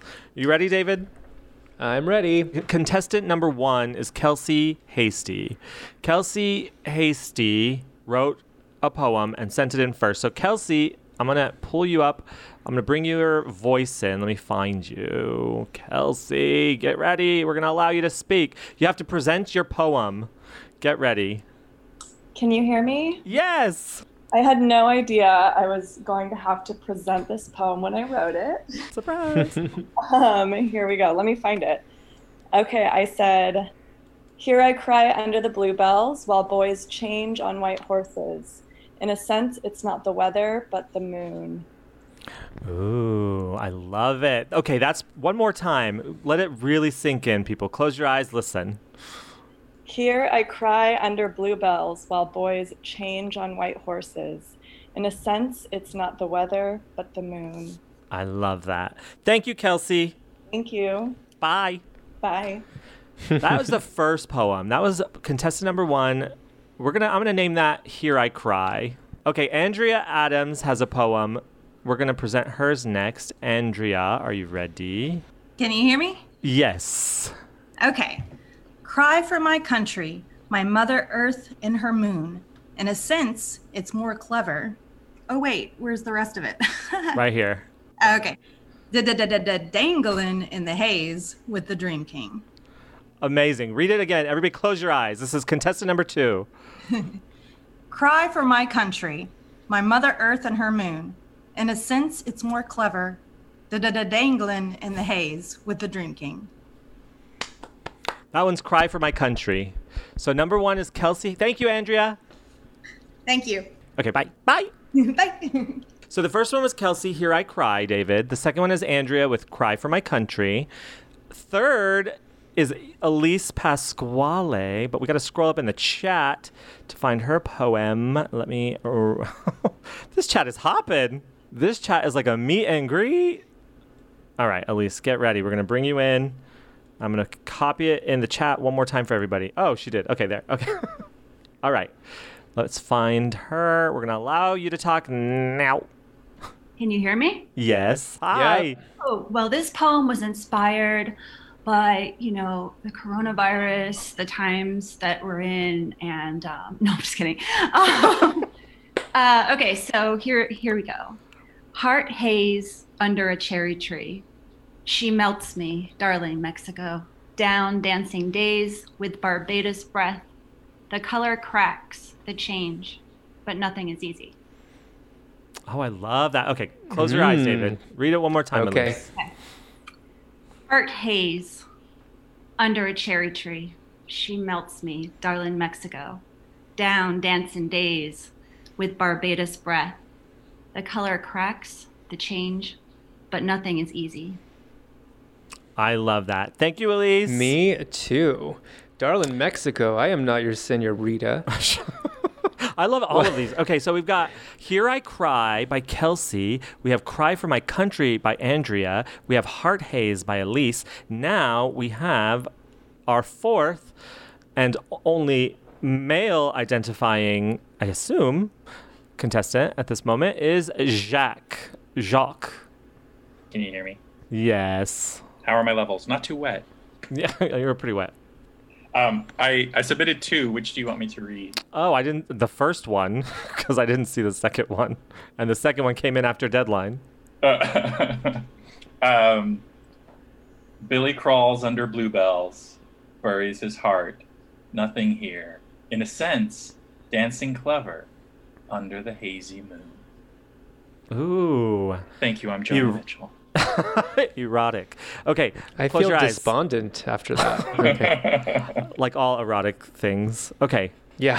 Close your eyes I'm not and in read touch it with to my us. sexuality. Read it again, Jack. "Billy crawls under bluebells, buries his heart, nothing here. In a sense, dancing clever, under the hazy moon." Thank you, Jack. Thank you. Vote blue. That was Billy Crawls. I have a problem every time I hear the word Billy. I don't think of Billy and Precious Things. I think of Billy and PJ Harvey's "Come On, Billy." Like, come to on, her. Billy. Get Come it on, together. Billy. Sarah Come to me. Claus has the final poem. Are you able to chat, Sarah? Okay, great. She can. Here we are letting her in. Present your poem entitled Nothing Here is Easy. Hello. If you Hi. have it, you might need to put it up for me because I don't know what sorry. happened. Yes. There we go. There it is. Technical difficulties, I know. darling. I'm in the car. Oh, okay, great. Can you see it? There she is. There you God go. bless you. All right. Mhm. Here we go. Nothing here is easy, mother. Not here, not ever. Not even the weather can change what the cracks don't seem to show. Courage doesn't run, it crawls through the ruins of Barbados, and the boys dispatched from the Dream King can't even stop me from ripping pieces. Oh, wow. Let's close our eyes, everyone, and read it to us one more time, Sarah. Nothing here is easy, mother. Not here, not ever. Not even the weather can change what the cracks don't seem to show. Courage doesn't run, it crawls through the ruins of Barbados, and the boys dispatched from the Dream King can't even stop me from dripping into pieces. Beautiful. Thank you very much. These are amazing. I feel like we're writing Tori's new album for her right now. Like Did we she say wrote the other day, Moccasin? like, yes, Moccasin, she was saying the other day, hopefully a new album in 2021. Now she's like, I'm willing to say there will be one because it's 50% done as of today. God. Yeah, like that stuck in my craw. Hopefully in 2020, you have 2021's a full year. Like, what do you mean hopefully? Not going to commit to anything. Did you guys hear that yesterday? It was in that thing yesterday. Okay. Anyway, we have contestant number 1, Kelsey Hasty. Here I Cry. Number 2 was Andrea Adams, Cry for My Country. Number 3 was Elise Pasquale with Heart Haze. So 1 was Here I Cry, 2 was Cry for My Country, 3 is Heart Haze, 4 is Jack with Billy Crawls, and 5 was Sarah with Nothing Here is Easy, Mother. And I'm struck by just how creative people can be like this. And it's when I was a teenager, we would do these poetry contests where we would have 10 words and you would make a poem out of the 10 words, which is how we came up with the Little Earthquakes Poetry Contest, or Le Poetry. But now we're going to put up a poll everybody can see the poll, and we created the poll earlier, so we didn't know the contestants' names. So you're voting contestant 1, 2, 3, 4, or 5. I should have put poem 1, 2, 3, 4, and 5 because you're not voting on contestants. You're voting on the poem. So there's the poll. And we will keep the poll up until we get 50% votes. And like America, like the United States, you can vote for yourself, I guess. What if Biden, just to be fair, voted for Trump? And it came down to 1 vote. I know. I'm ending the poll. Boom. All right, we do have a winner, and that winner will be revealed at the end of the show. How exciting. Reveal it.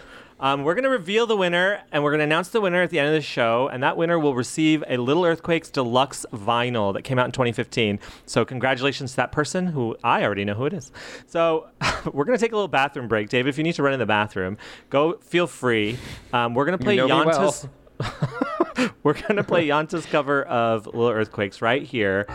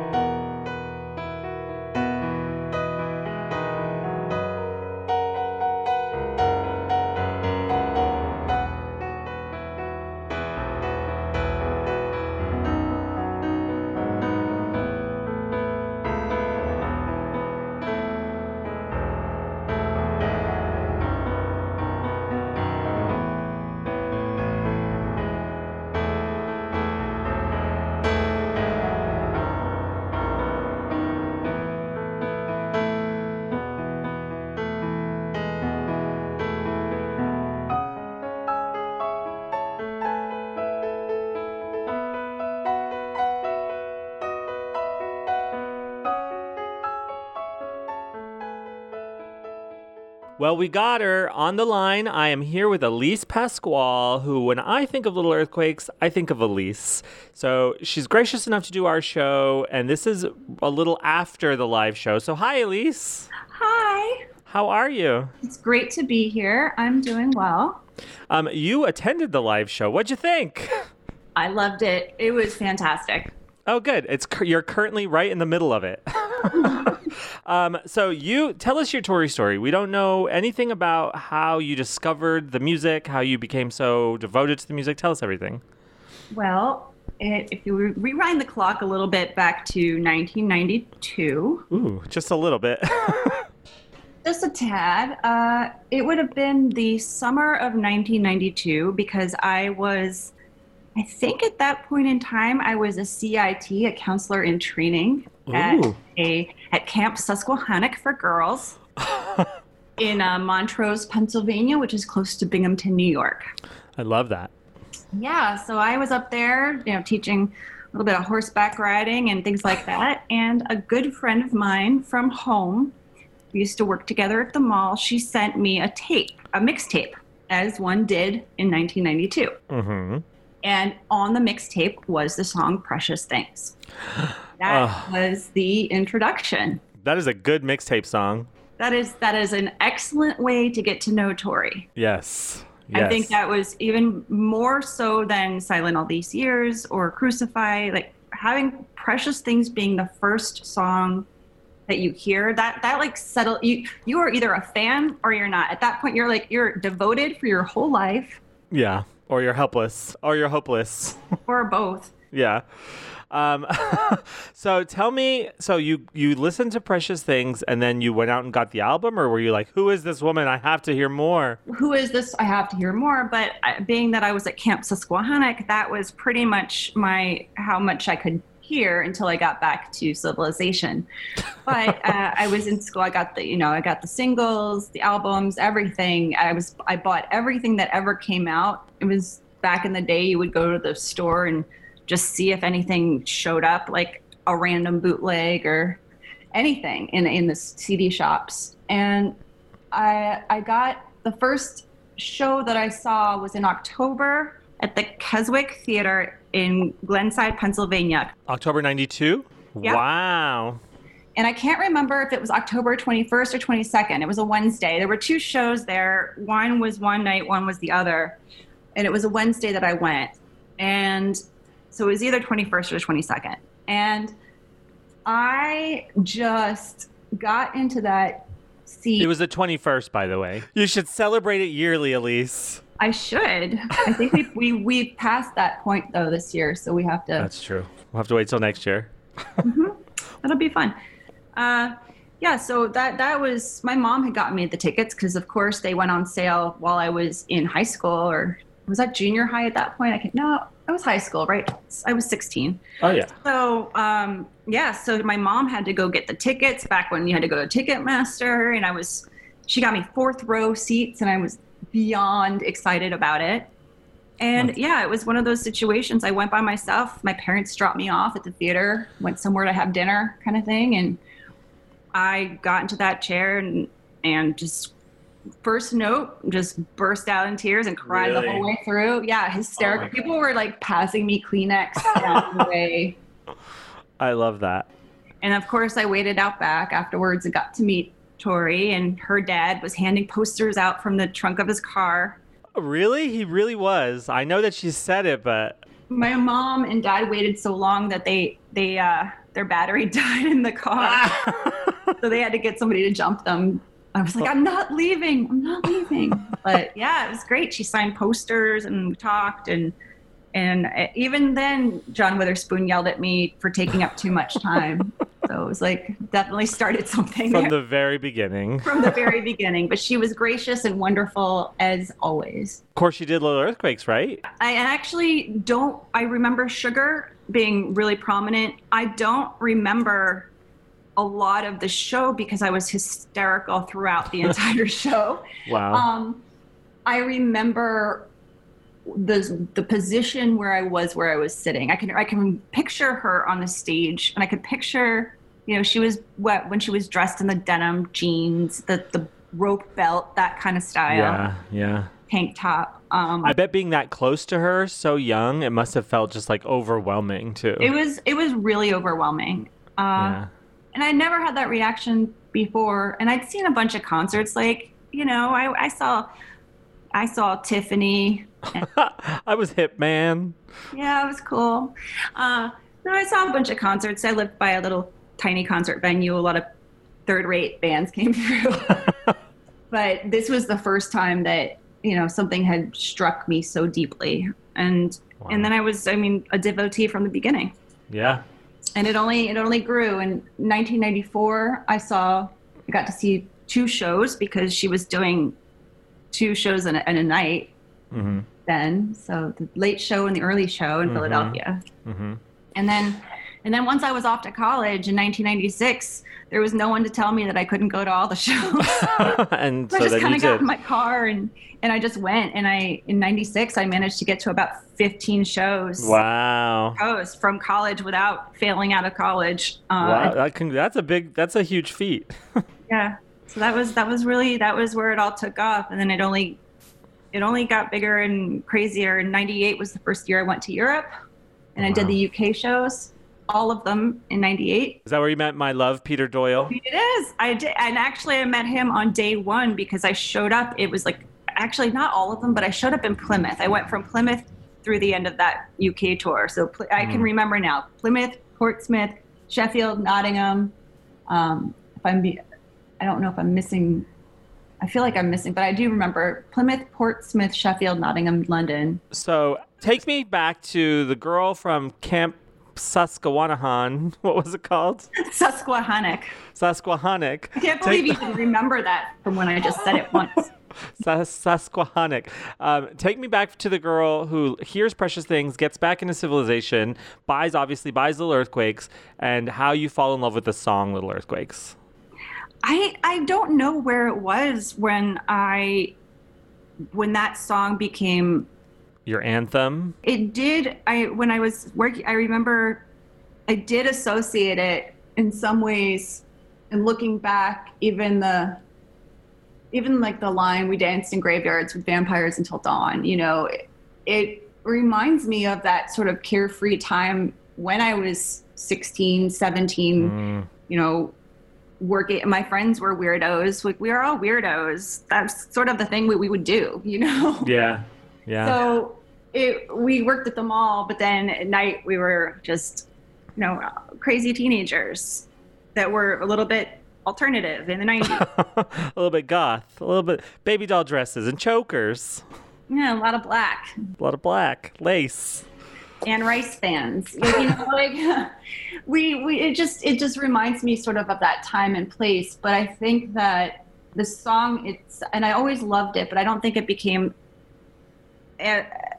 something that really became an anthem for me until a little bit later, perhaps. I think I found myself drawn to it, but I think that it was when it sort of became more relative to going through tough times or trauma, different kinds of traumas or losses that were so, I guess the song for me, if something is so traumatic that it makes you go numb in every way, it's sort of the idea that you're sort of begging for yourself in a way that you can feel again.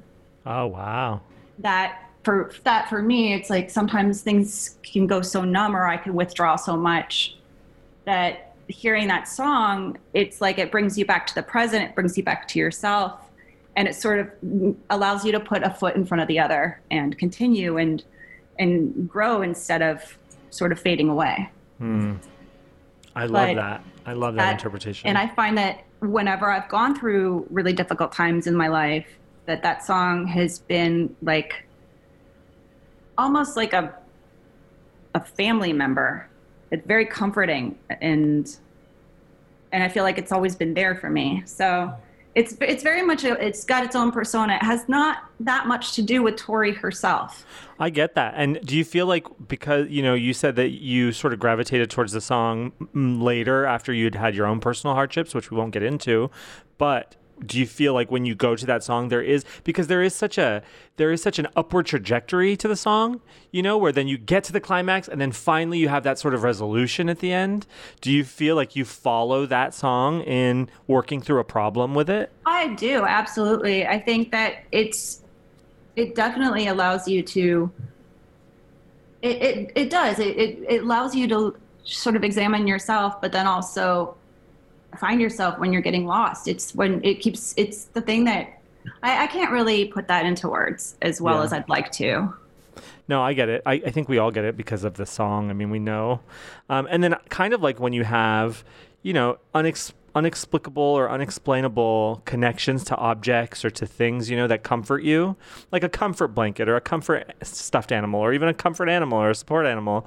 I understand that, like, it's less to do with Tori and more to do with the song. And I think that in some ways there's I can think back to several times even seeing the song live. Well, for me, seeing the song live is just the most potent way to experience it. But it's also, it reminds me of what people get out of going to church in a lot of ways. And you get that sort of heavenly connection without sounding like a little too kooky about it. But I feel like it's sort of a connection to a higher power within that song. Mm-hmm. And I've experienced that. Like I had mentioned to you before we started recording that. So there was one time I heard it, like in Lowell, Massachusetts. I'm like, I don't know when it was, but it was Lowell.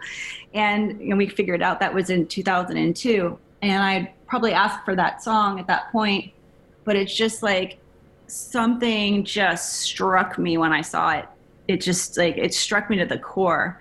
And I think, another time that it was so, so, so important. And it was in Glasgow and it was snowing. It may have been the same tour.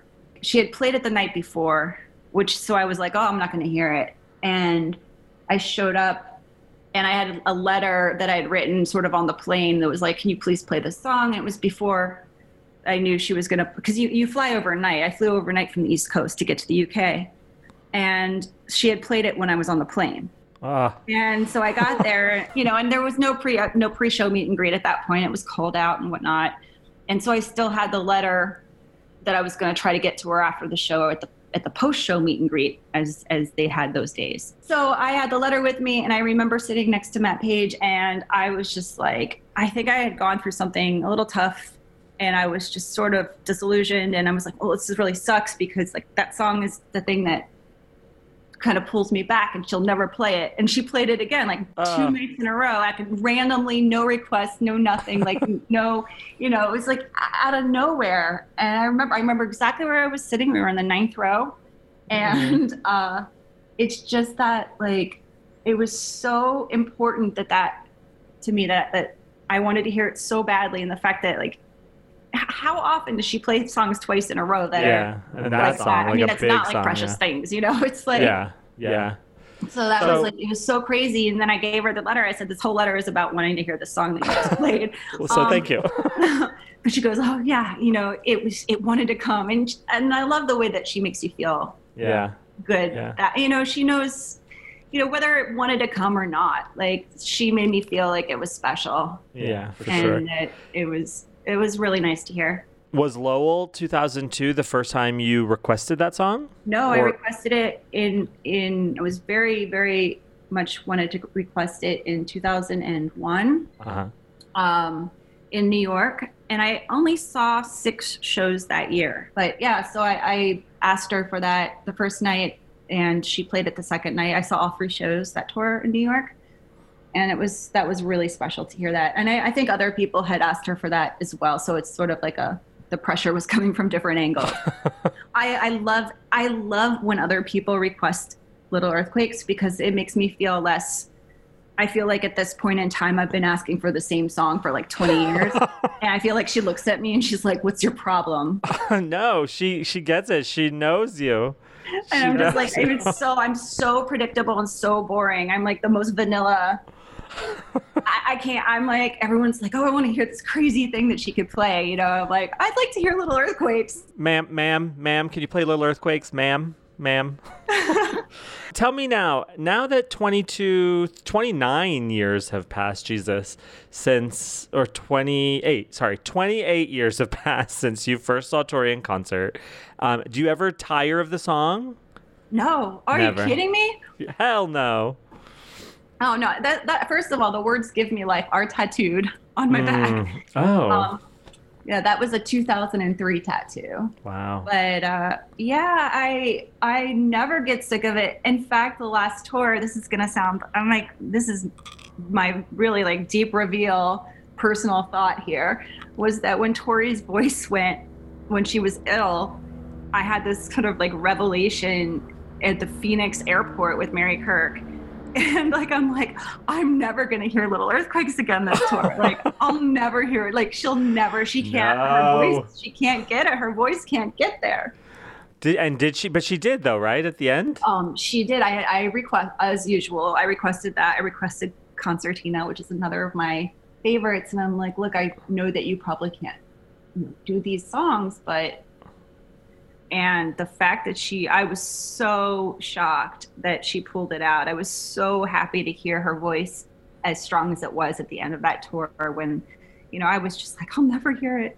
And it was like losing a friend, or it was like losing a puppy. I don't know. I thought I was like devastated that I wasn't going to hear this song that I've obviously heard dozens of times in the last 28 years. But it never gets old for me. And I mean, I don't mind if she played it every day. And then that I was mentioning to you back in the Doll Posse years, I think it's really interesting that the song became a Clyde song, because like I didn't really like Clyde. Like Clyde was my least favorite of all of the dolls. Why? And a lot of people say that. Fuddy-duddy boring. I thought she was so boring. Like, it's just such a sad girl. So yeah, she was a bit depressing and a little bit just confused, I think. Take the hair out of your face, Clyde.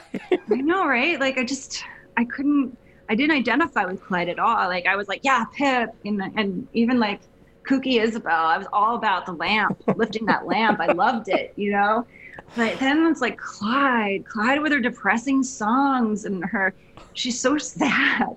But then, like, and I don't consider Little Earthquakes even a sad song.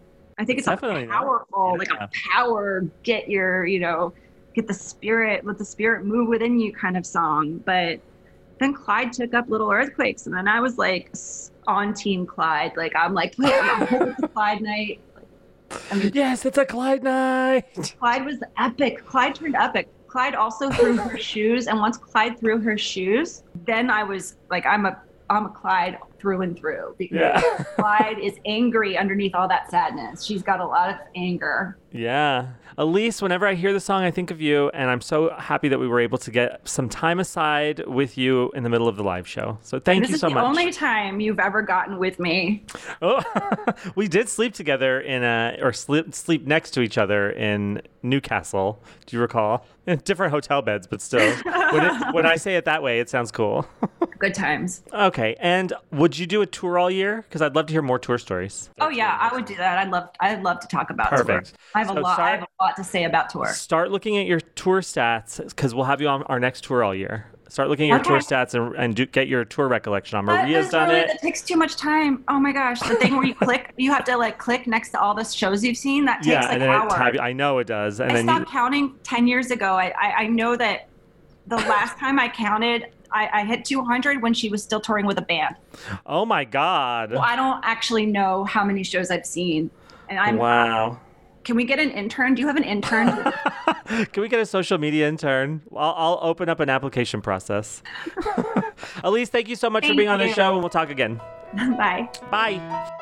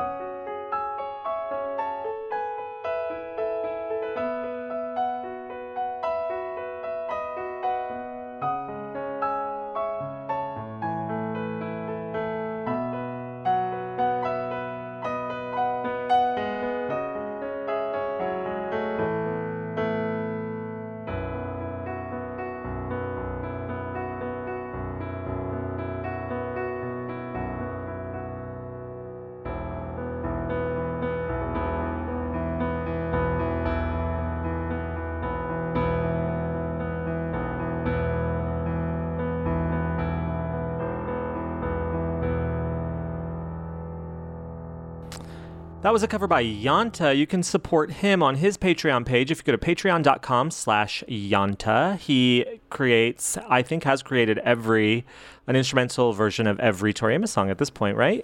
Is there any that and are just left? like us, he's going back.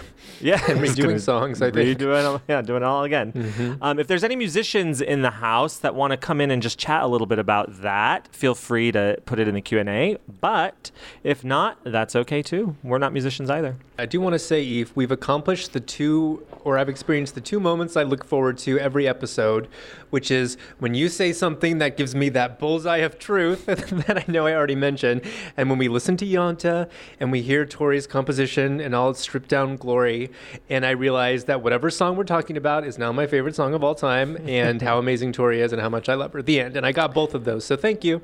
Yeah, I think it's very purposeful that we put Yanta after we've had our own thoughts and heard each other's thoughts on the lines and how we've interpreted it lyrically, because I feel like that's the moment where we're just like, I'm hearing it again for the very first time, and just hearing it stripped down like that supports like that feeling. So yes, Yanta, amazing.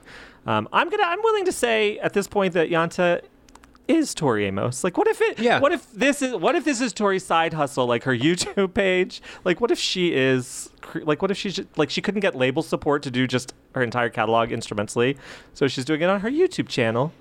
I'll just call myself You're Not Tori Amos, and they'll believe me. And no one will know. They'll never know. And now we're at the live section. Little Earthquakes has been performed by Tori Amos at least 292 times live in concert. And I have listened to all that have been bootlegged, and I will present you with a top 291. I wrote that joke, David. That's the one joke I wrote for this. I'm sorry. Because it felt like, as I was listening to it, it felt like 291. Should I give it again? Should I deliver it one more time? Yes, please do. I'm sorry. Yes. She's performed it at least 292 times, and I'll be presenting you with the top 291. Mm-hmm. This is the first time we have the song in a bootleg recording, and this is from London, January 30th, 1992. And she gets heckled. She gets heckled at the begins. So you crashed up the Tory wagon, but not for us.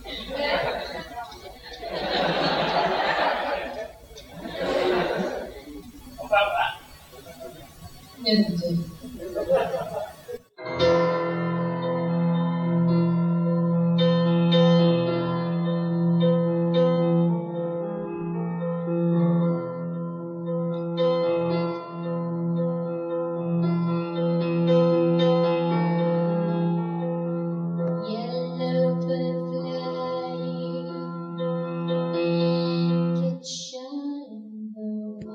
So let's talk about that, David. The nerve. The nerve to heckle Tori Amos. So this is a quote from that exact incident. This is from Vox UK, April 92. She says, in London now for almost a year, she slogged away playing ill-attended residencies at the Mean Fiddler.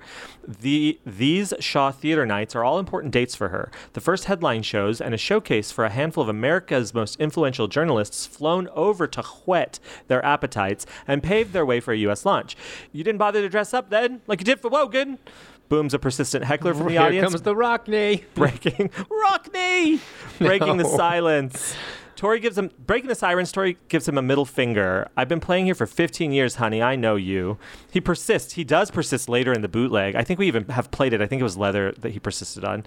He does persist, and she shoots him and she shocks him into silence by launching into the opening lyrics of Leather. Look, I'm standing naked before you. Don't you want more than my sex? The audience applauds. Did that shock him into silence? She shocked him sane. Shocked him sane.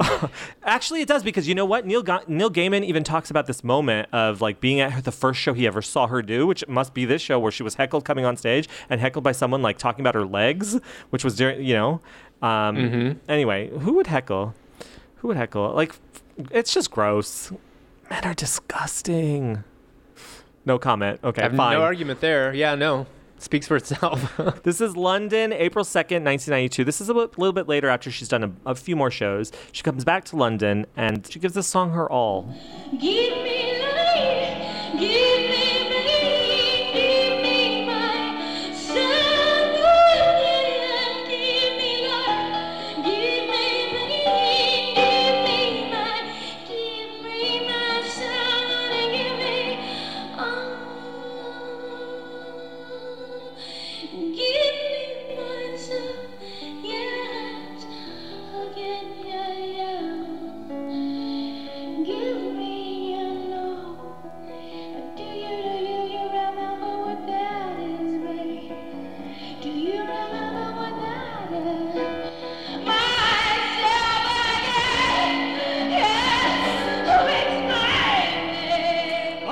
hit me, boy.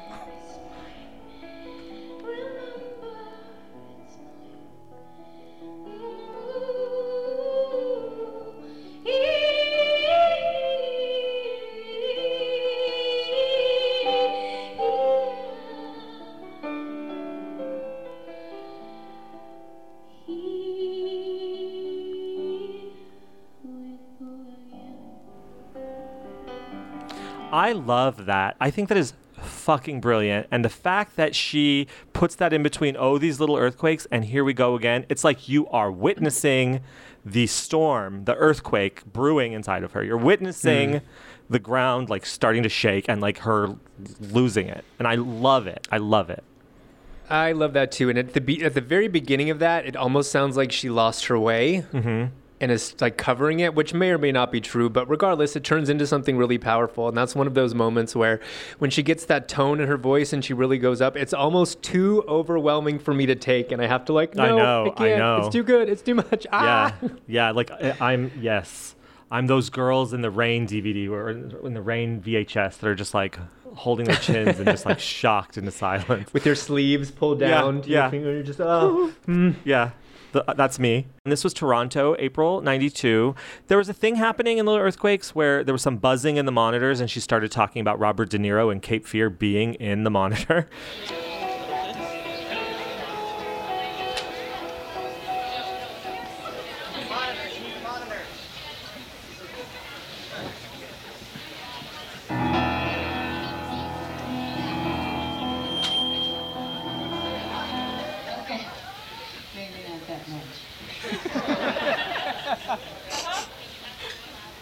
I just saw Cape Fear. Anything can happen.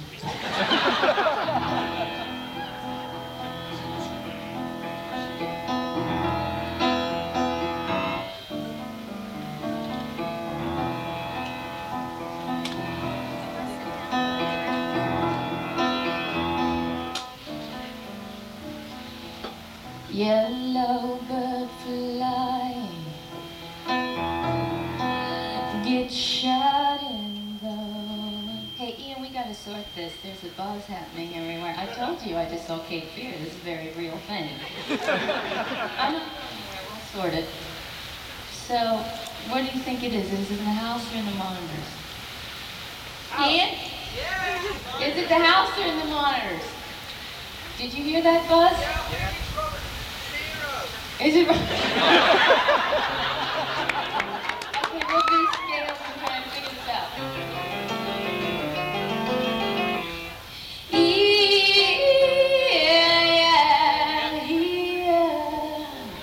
I think it's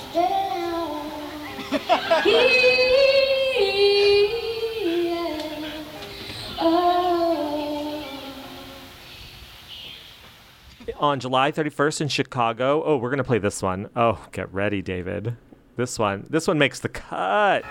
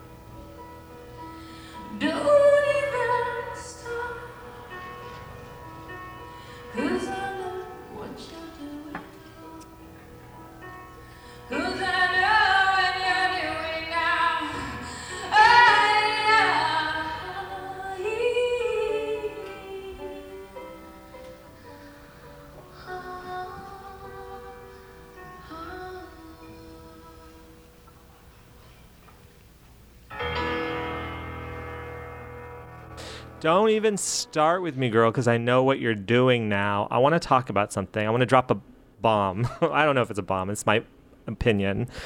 She talks about how she's at a restaurant and someone was whispering to someone else about her, saying, look, that girl's a laughingstock. There's that. Then she talks about Christmas parties and wanting to be at a Christmas or wanting to be at a party or being at a party and just wanting to kill that babe. And she had to figure out why she wanted to kill that babe. My guess is that in the interview, she's taking a little license. I'm just gonna guess I'm probably way off, but I'm going to guess that didn't happen at a restaurant, that happened at a party, and that girl is the one who said it, and that the girl, don't even start with me, girl, because I know what you're doing now, is either someone in that moment in July 31st, 1992 that reminded her of that girl, or she's going back to that party where that girl said that she was a laughingstock or something. So I feel like, Tori's kind of shrouded it a little. That's what I feel. Yeah, my first impression was that it was directed at someone in the audience. Oh. Especially, we know she loves to call people out, especially at the beginning when she was kind of riffing on Little Earthquakes. Like, it sounded like Musical Discipline. Tori's version of Musical Discipline, where someone was like too chatty or ordering drinks and she's like drawing attention back, and then don't even start with me, girl. It's 92's Lady in the White Shirt. Yeah. In 1994, she played it 8 times that we know of, but obviously more. But that's a drastic drop from the first tour, obviously. And she does that when she plays a song a lot. The next tour, it might not show up at all. So I'm not surprised with that. The ones that we have are pretty standard. Nothing really changed, and there were no real improvs even within the lines. So we didn't pull anything from 94. 96, she performed it by far the most on any tour, and she performed it 88 times on the Do Drop In tour. There's no bootleg from the first performance, but there is a boot from the second performance, and we're going to play that here. That's Exeter, England, March 11th, 1996. Robert De Niro returns. I think there's Robert De Niro in my speaker. Do you remember that movie? Come on, what is that movie? You know, the one where he goes, little girl, I'm gonna take you home. He's so disgusted. What is it? Huh? Cape Fear. Fucking crazy. I was up there every night before I went to bed on the last one. I went, oh my God, Robert De Niro's gonna go. Okay, so I think he's in my speaker. Did you hear him in my speaker? How do we get him out? Do I just keep playing? Toodles, Robert, you're going away now, so it's fine. Okay, take him to catering. Give him some donuts.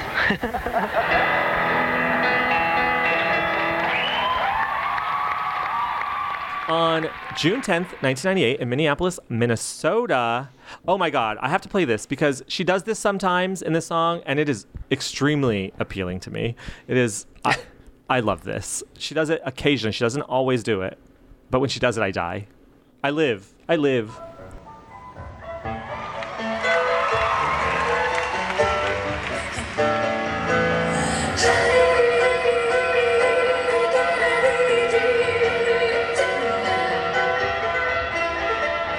hear that?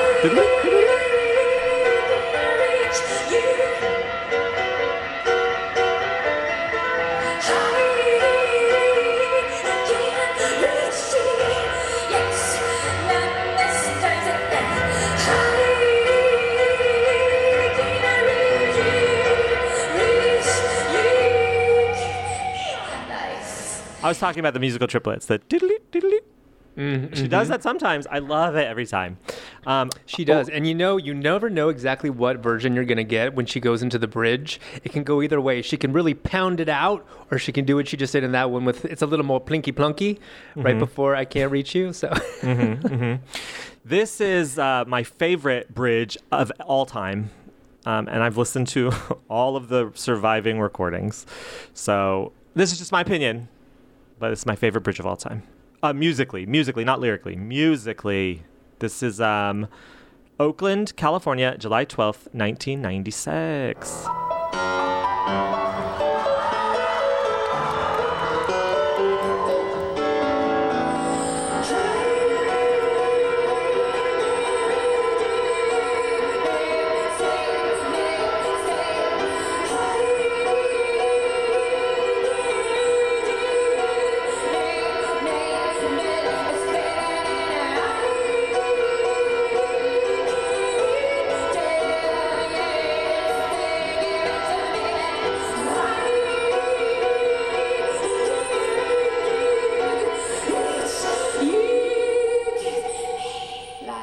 I understand what the saw is when I hear that guitar grinding under that, and it almost sounds to me like she kicked on the Leslie cabinet. It really does. Oh, yeah. It feels like there's so much drama in the piano, like there's so much of that sound. I feel like she's kicked it on for some reason. I've listened to it so much. I know you probably can't hear it as clearly here, but you'll hear it in the episode. It just sounds to me like she's kicked it on. I don't know why. That was amazing, but it just seemed like there's a lot going on. She kicked on the Leslie cabinet accidentally. Caton's wailing. The Tallulah backing track kicks in, and there's like pinwheels going off for no reason. Like, what's happening? Right. We've The lost Not the Red thread here. Baron video starts playing. Planes crashing. Yeah. So this is Buffalo, New York, 28th of August, 1996. Caton breaks a guitar string. Classic Caton.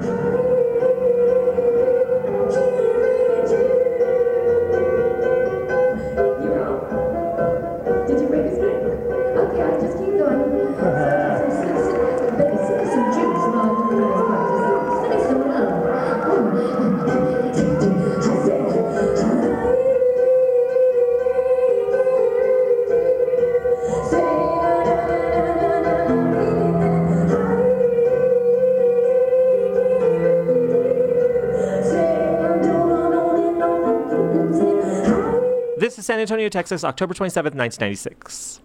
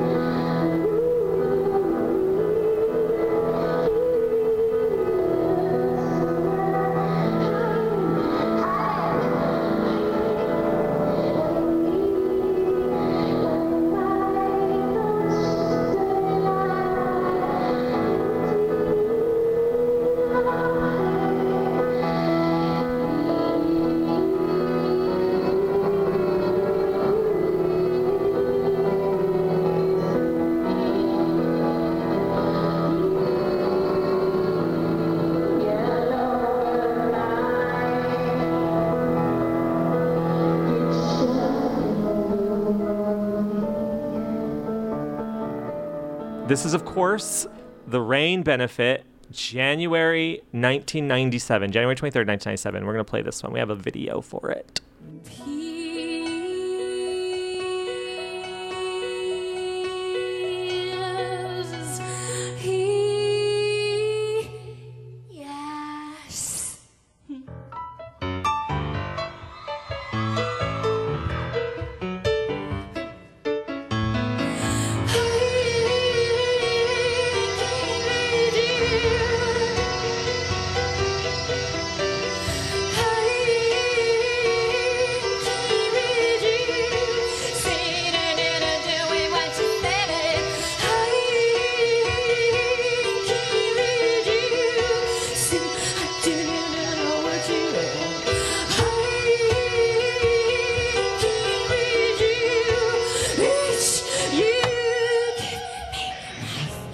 I'm that girl trying not to cry in the audience at every show. Just like looking, everybody's like, "Why you look so pissed?" I'm trying not to cry. Bite your lip. She performed it 88 times on the Dewdrop In tour, and then on the Plug tour performed it only 28 times. So obviously it was a tour staple the year before, the tour before. So a few fewer times. We'll play this one because it's the first time. Actually, we'll play the last time she performed it with the band because that's To Venus and Back. Columbus, Ohio, on November 29th, 1998, made it into To Venus and Back. And then once she nailed it, she never played again on that tour, which was only like 3 more shows.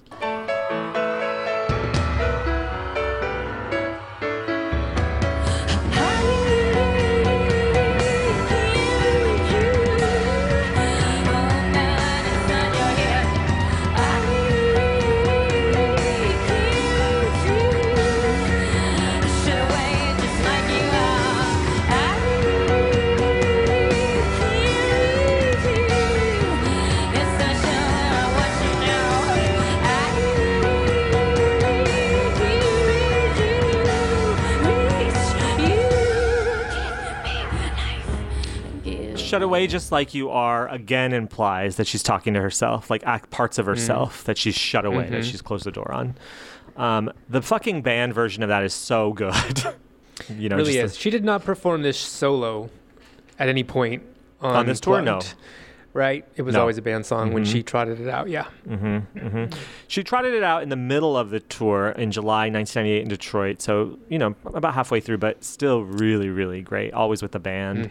28 times on the Plugged tour. In 1999, in the 5.5 Weeks and To Dallas and Back and solo tours, she performed it 8 times.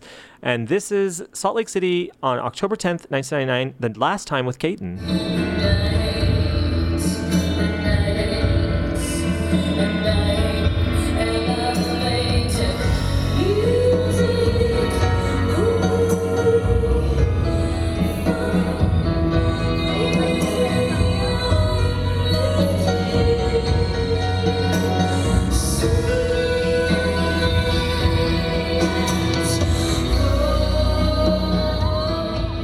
In 2001, on the Strange Little Tour, she performed the song 13 times. David? 13, lucky 13. Here's the first time she did it solo since 94. This is New York, New York, October 10th, 2001.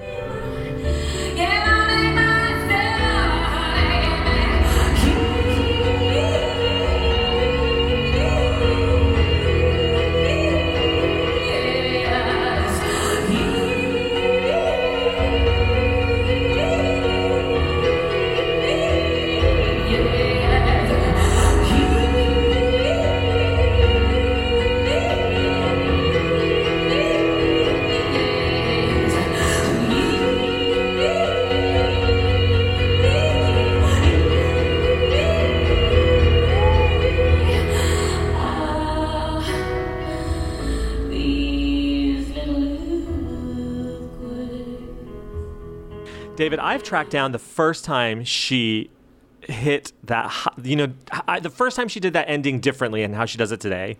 So, and it was Indianapolis, Indiana on October 25th, 2001. And I think she's in the middle of a bridge and she hits a note very differently than she's used to hitting it. And I think that affected the end of the song. And I'll play these 2 different moments so you understand what I mean.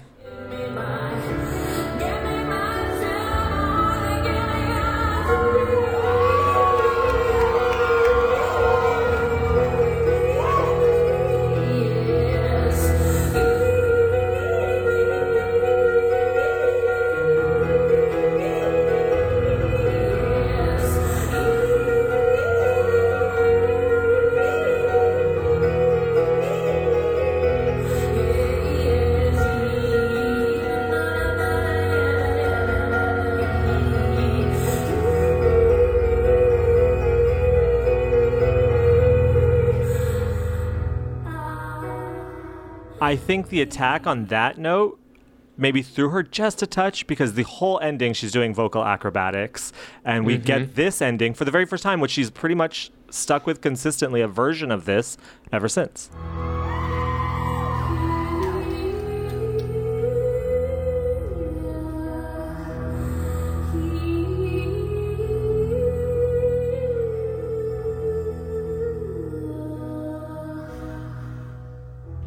So I think simply hitting that note differently opened up a whole other world to the ending of that song for her. Which she hasn't let go of. And it does sound, that makes it more ritualistic and ancient sounding to me too, like a call for prayer. Yeah. Yeah. The way she, That, yeah. I love that. I love it. That New York clip that we just played, the first time she did it solo on the Strange Little Tour was Elise's request. So thanks, Elise, for bringing it back to the people. You're always afraid that something's going to live in her mind in a certain way, that you'll never see it again in another way, Like, it could have been very possible that this was going to live in her head as a band. It was so good with the band, like she'll never do it solo again, right?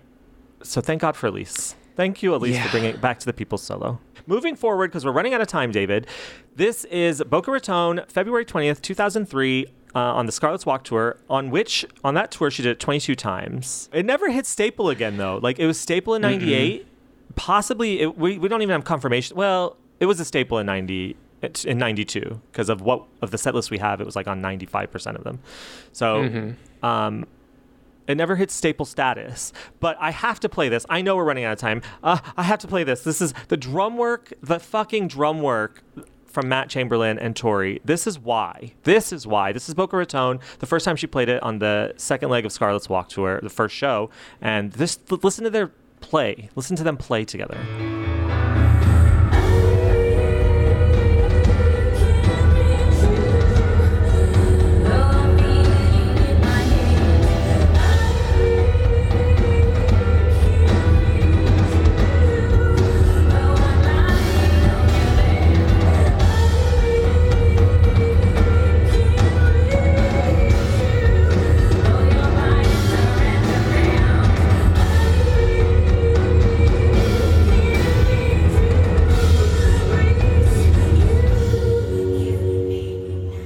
Beginning of the song that is like boom boom, you feel like the pre-quake, you feel like something, the rumbling, and then he just let it out with those, he didn't even do that in 98, just he found that on Scarlet's Walk, those like it makes you feel like the earthquake's happening, and it makes it so satisfying at the end.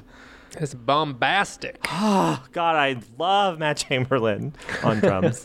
God, I love him. Okay, on the very separate and distinct Lotta Pianos tour in 2003, she did it 6 times. Did that say 6 or 8?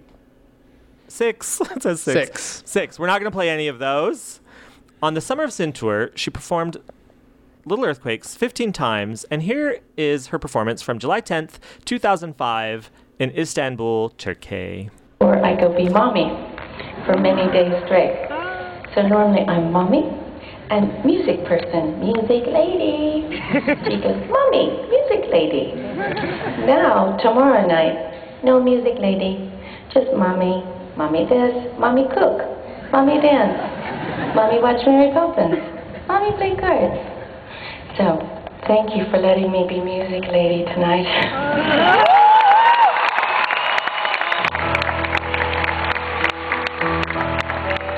On American Doll Posse, as Elise points out, it was a staple on a Clyde staple on the American Doll Posse tour. So if you count how many shows Clyde did, it probably was at most of them.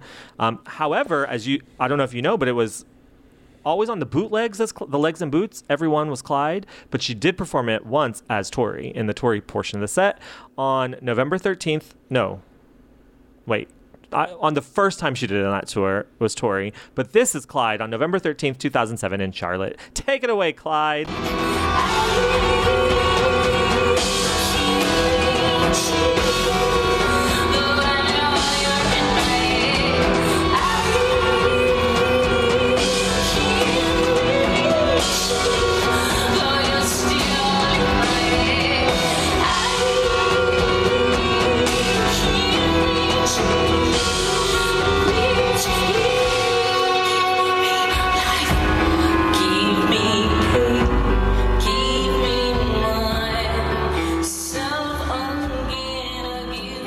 On the Sinful Attraction tour, I don't know how to pronounce that city, David. I feel so uneducated. On October 8th, 2009 in Zabrze, Poland. Zerbze. That's the last time she ever did it with the band.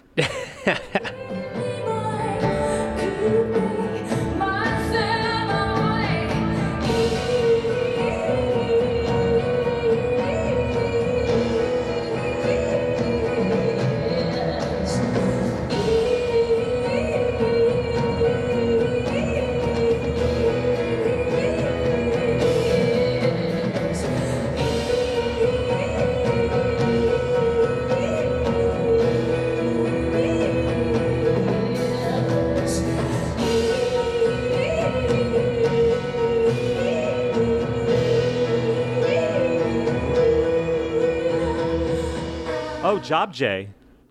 Thanks, Elise. Elise is the international foodie. Foodie International, find Elise. This is from the Midwinter Grace's Summer Tour.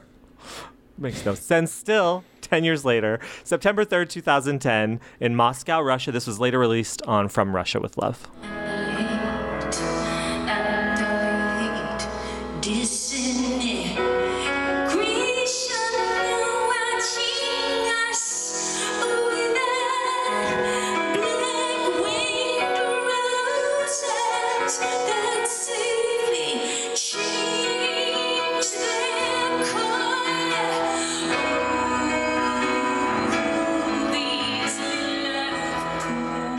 She performed the song solo on Night of Hunters, not with the quartet. She performed it That would have been 9 good. times. It would have been amazing. Could you imagine them like doing the rumbling, like making a whole That would be other some kind of- sawing for realsies. Yeah. Oh, yeah. Missed opportunity for Shuas. 9 times on the Night of Hunters tour, 0 times on the Gold Dust tour, and 21 times on the UGG tour, on the Unrepentant Geraldines tour. And here is one performance from the Norwegian Wood Festival in Norway, Oslo, Norway, June 12th, 2015.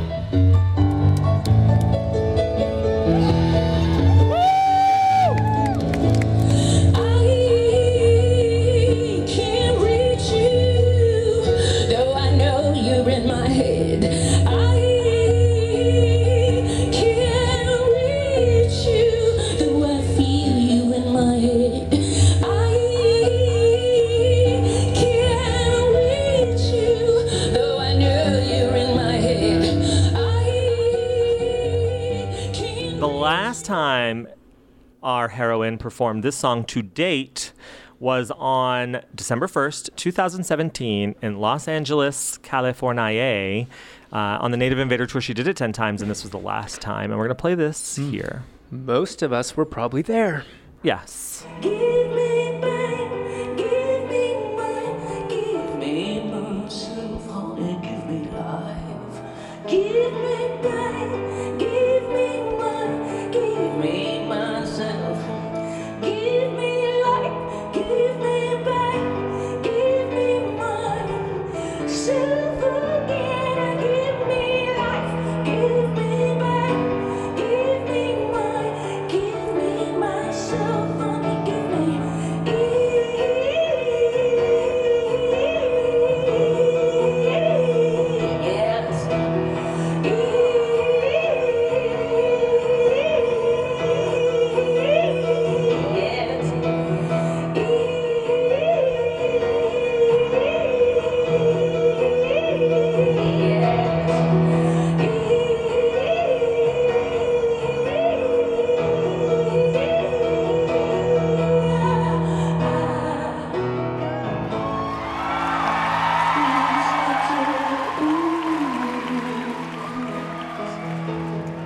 Sometimes it doesn't always translate to video, right? But you hear the way the audience applauds when she reaches the climax of the bridge, when she reaches the end. You know that they were feeling like, like they had slayed the demon, slayed the dragon. And so, yeah, and she's feeding off that response too. Yeah, because she even adds a few grace notes in there to account for the energy in the room. So, God, even the last time she did it, it was stunning. God. We miss tour. Maybe we'll tour again in 2025. Who knows?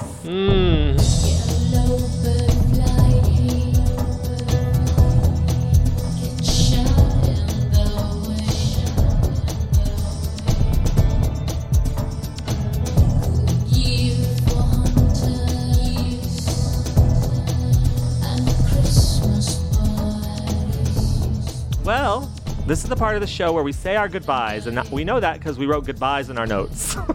Yeah. So this has been a great time. Good yeebies? Good. Good eves. Good eves only. Good yibes only. David, this has been so much fun. Actually, I think we should do every episode live now. It's just... We can. We can. We should.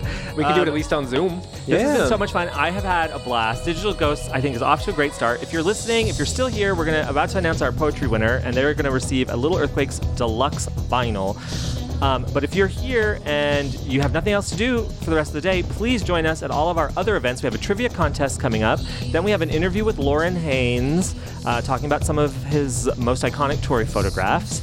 Then we have the costume contest judged by Madeline Hatter from Dragula, the Space Babe, New York City staple, and TV's Joy Nash, who starred in Dietland, has been in Twin Peaks and lots of other things, is a close personal friend of mine. It's going to be so good. And people can still register, right, Eve? So Absolutely. if you see that your friends aren't here or you think this would be fun for someone, tell them they can still join. And Mary Kirk Pollard, don't forget, tour staple. Sorry, I had to get that in there as well. And yes, they can still register. Absolutely. You don't need a costume, but I would prefer it if you had one. You could throw a blanket on yourself and be a blanket friend. You could grab your laptop and be a computer bat friend. What else could they do? Go high concept. You could be a baker twice. What? Wear two aprons and you're baker. Come on. Oh my They God. may love that. The judges may love that. And we really want, please do come to the costume contest because we Madeline Hatter and Space Babe are huge Tori Amos Space fans, Babe. and they Yes, put so together they will two get incredible it. performances. They're your people, so please come out. Mary Kirk, we love everybody. We love Joy Nash. We love. So, all right. Well, I guess that's it. That's Goodbye. it. We did it. We made our way No, through just the kidding. album. All right, we're gonna reveal the results. The winner is Sarah Kloss, contestant number 5. What was the name of her poem, David? It was Nothing Here Is Easy, Mother, except winning and writing poems. Nothing here is easy. Exactly. Nothing here is easy, Mother, except for winning and writing poems. Sarah, please email us your address. I'm sure we have it somewhere, but please email us your address and email it to songsoftoriamus@gmail.com. I'm writing your name down here as the winner of the Little Earthquakes vinyl, and that will be shipped directly to you. We love shipping things directly from the supplier because I hate going to the post office. I'm really bad at going to the post office. They Post office. never fail to hold you hostage, that post office. They always want to chat. God. Well, this has been great. Thank you, everyone, for being here. Thank you so much for coming to our very first event for today. Thank you, everybody. We'll see you at the next event. Trivia contest. That's going to be great. Yes, it is. Get ready. Bye. Get ready. Doesn't take much to rip us into pieces.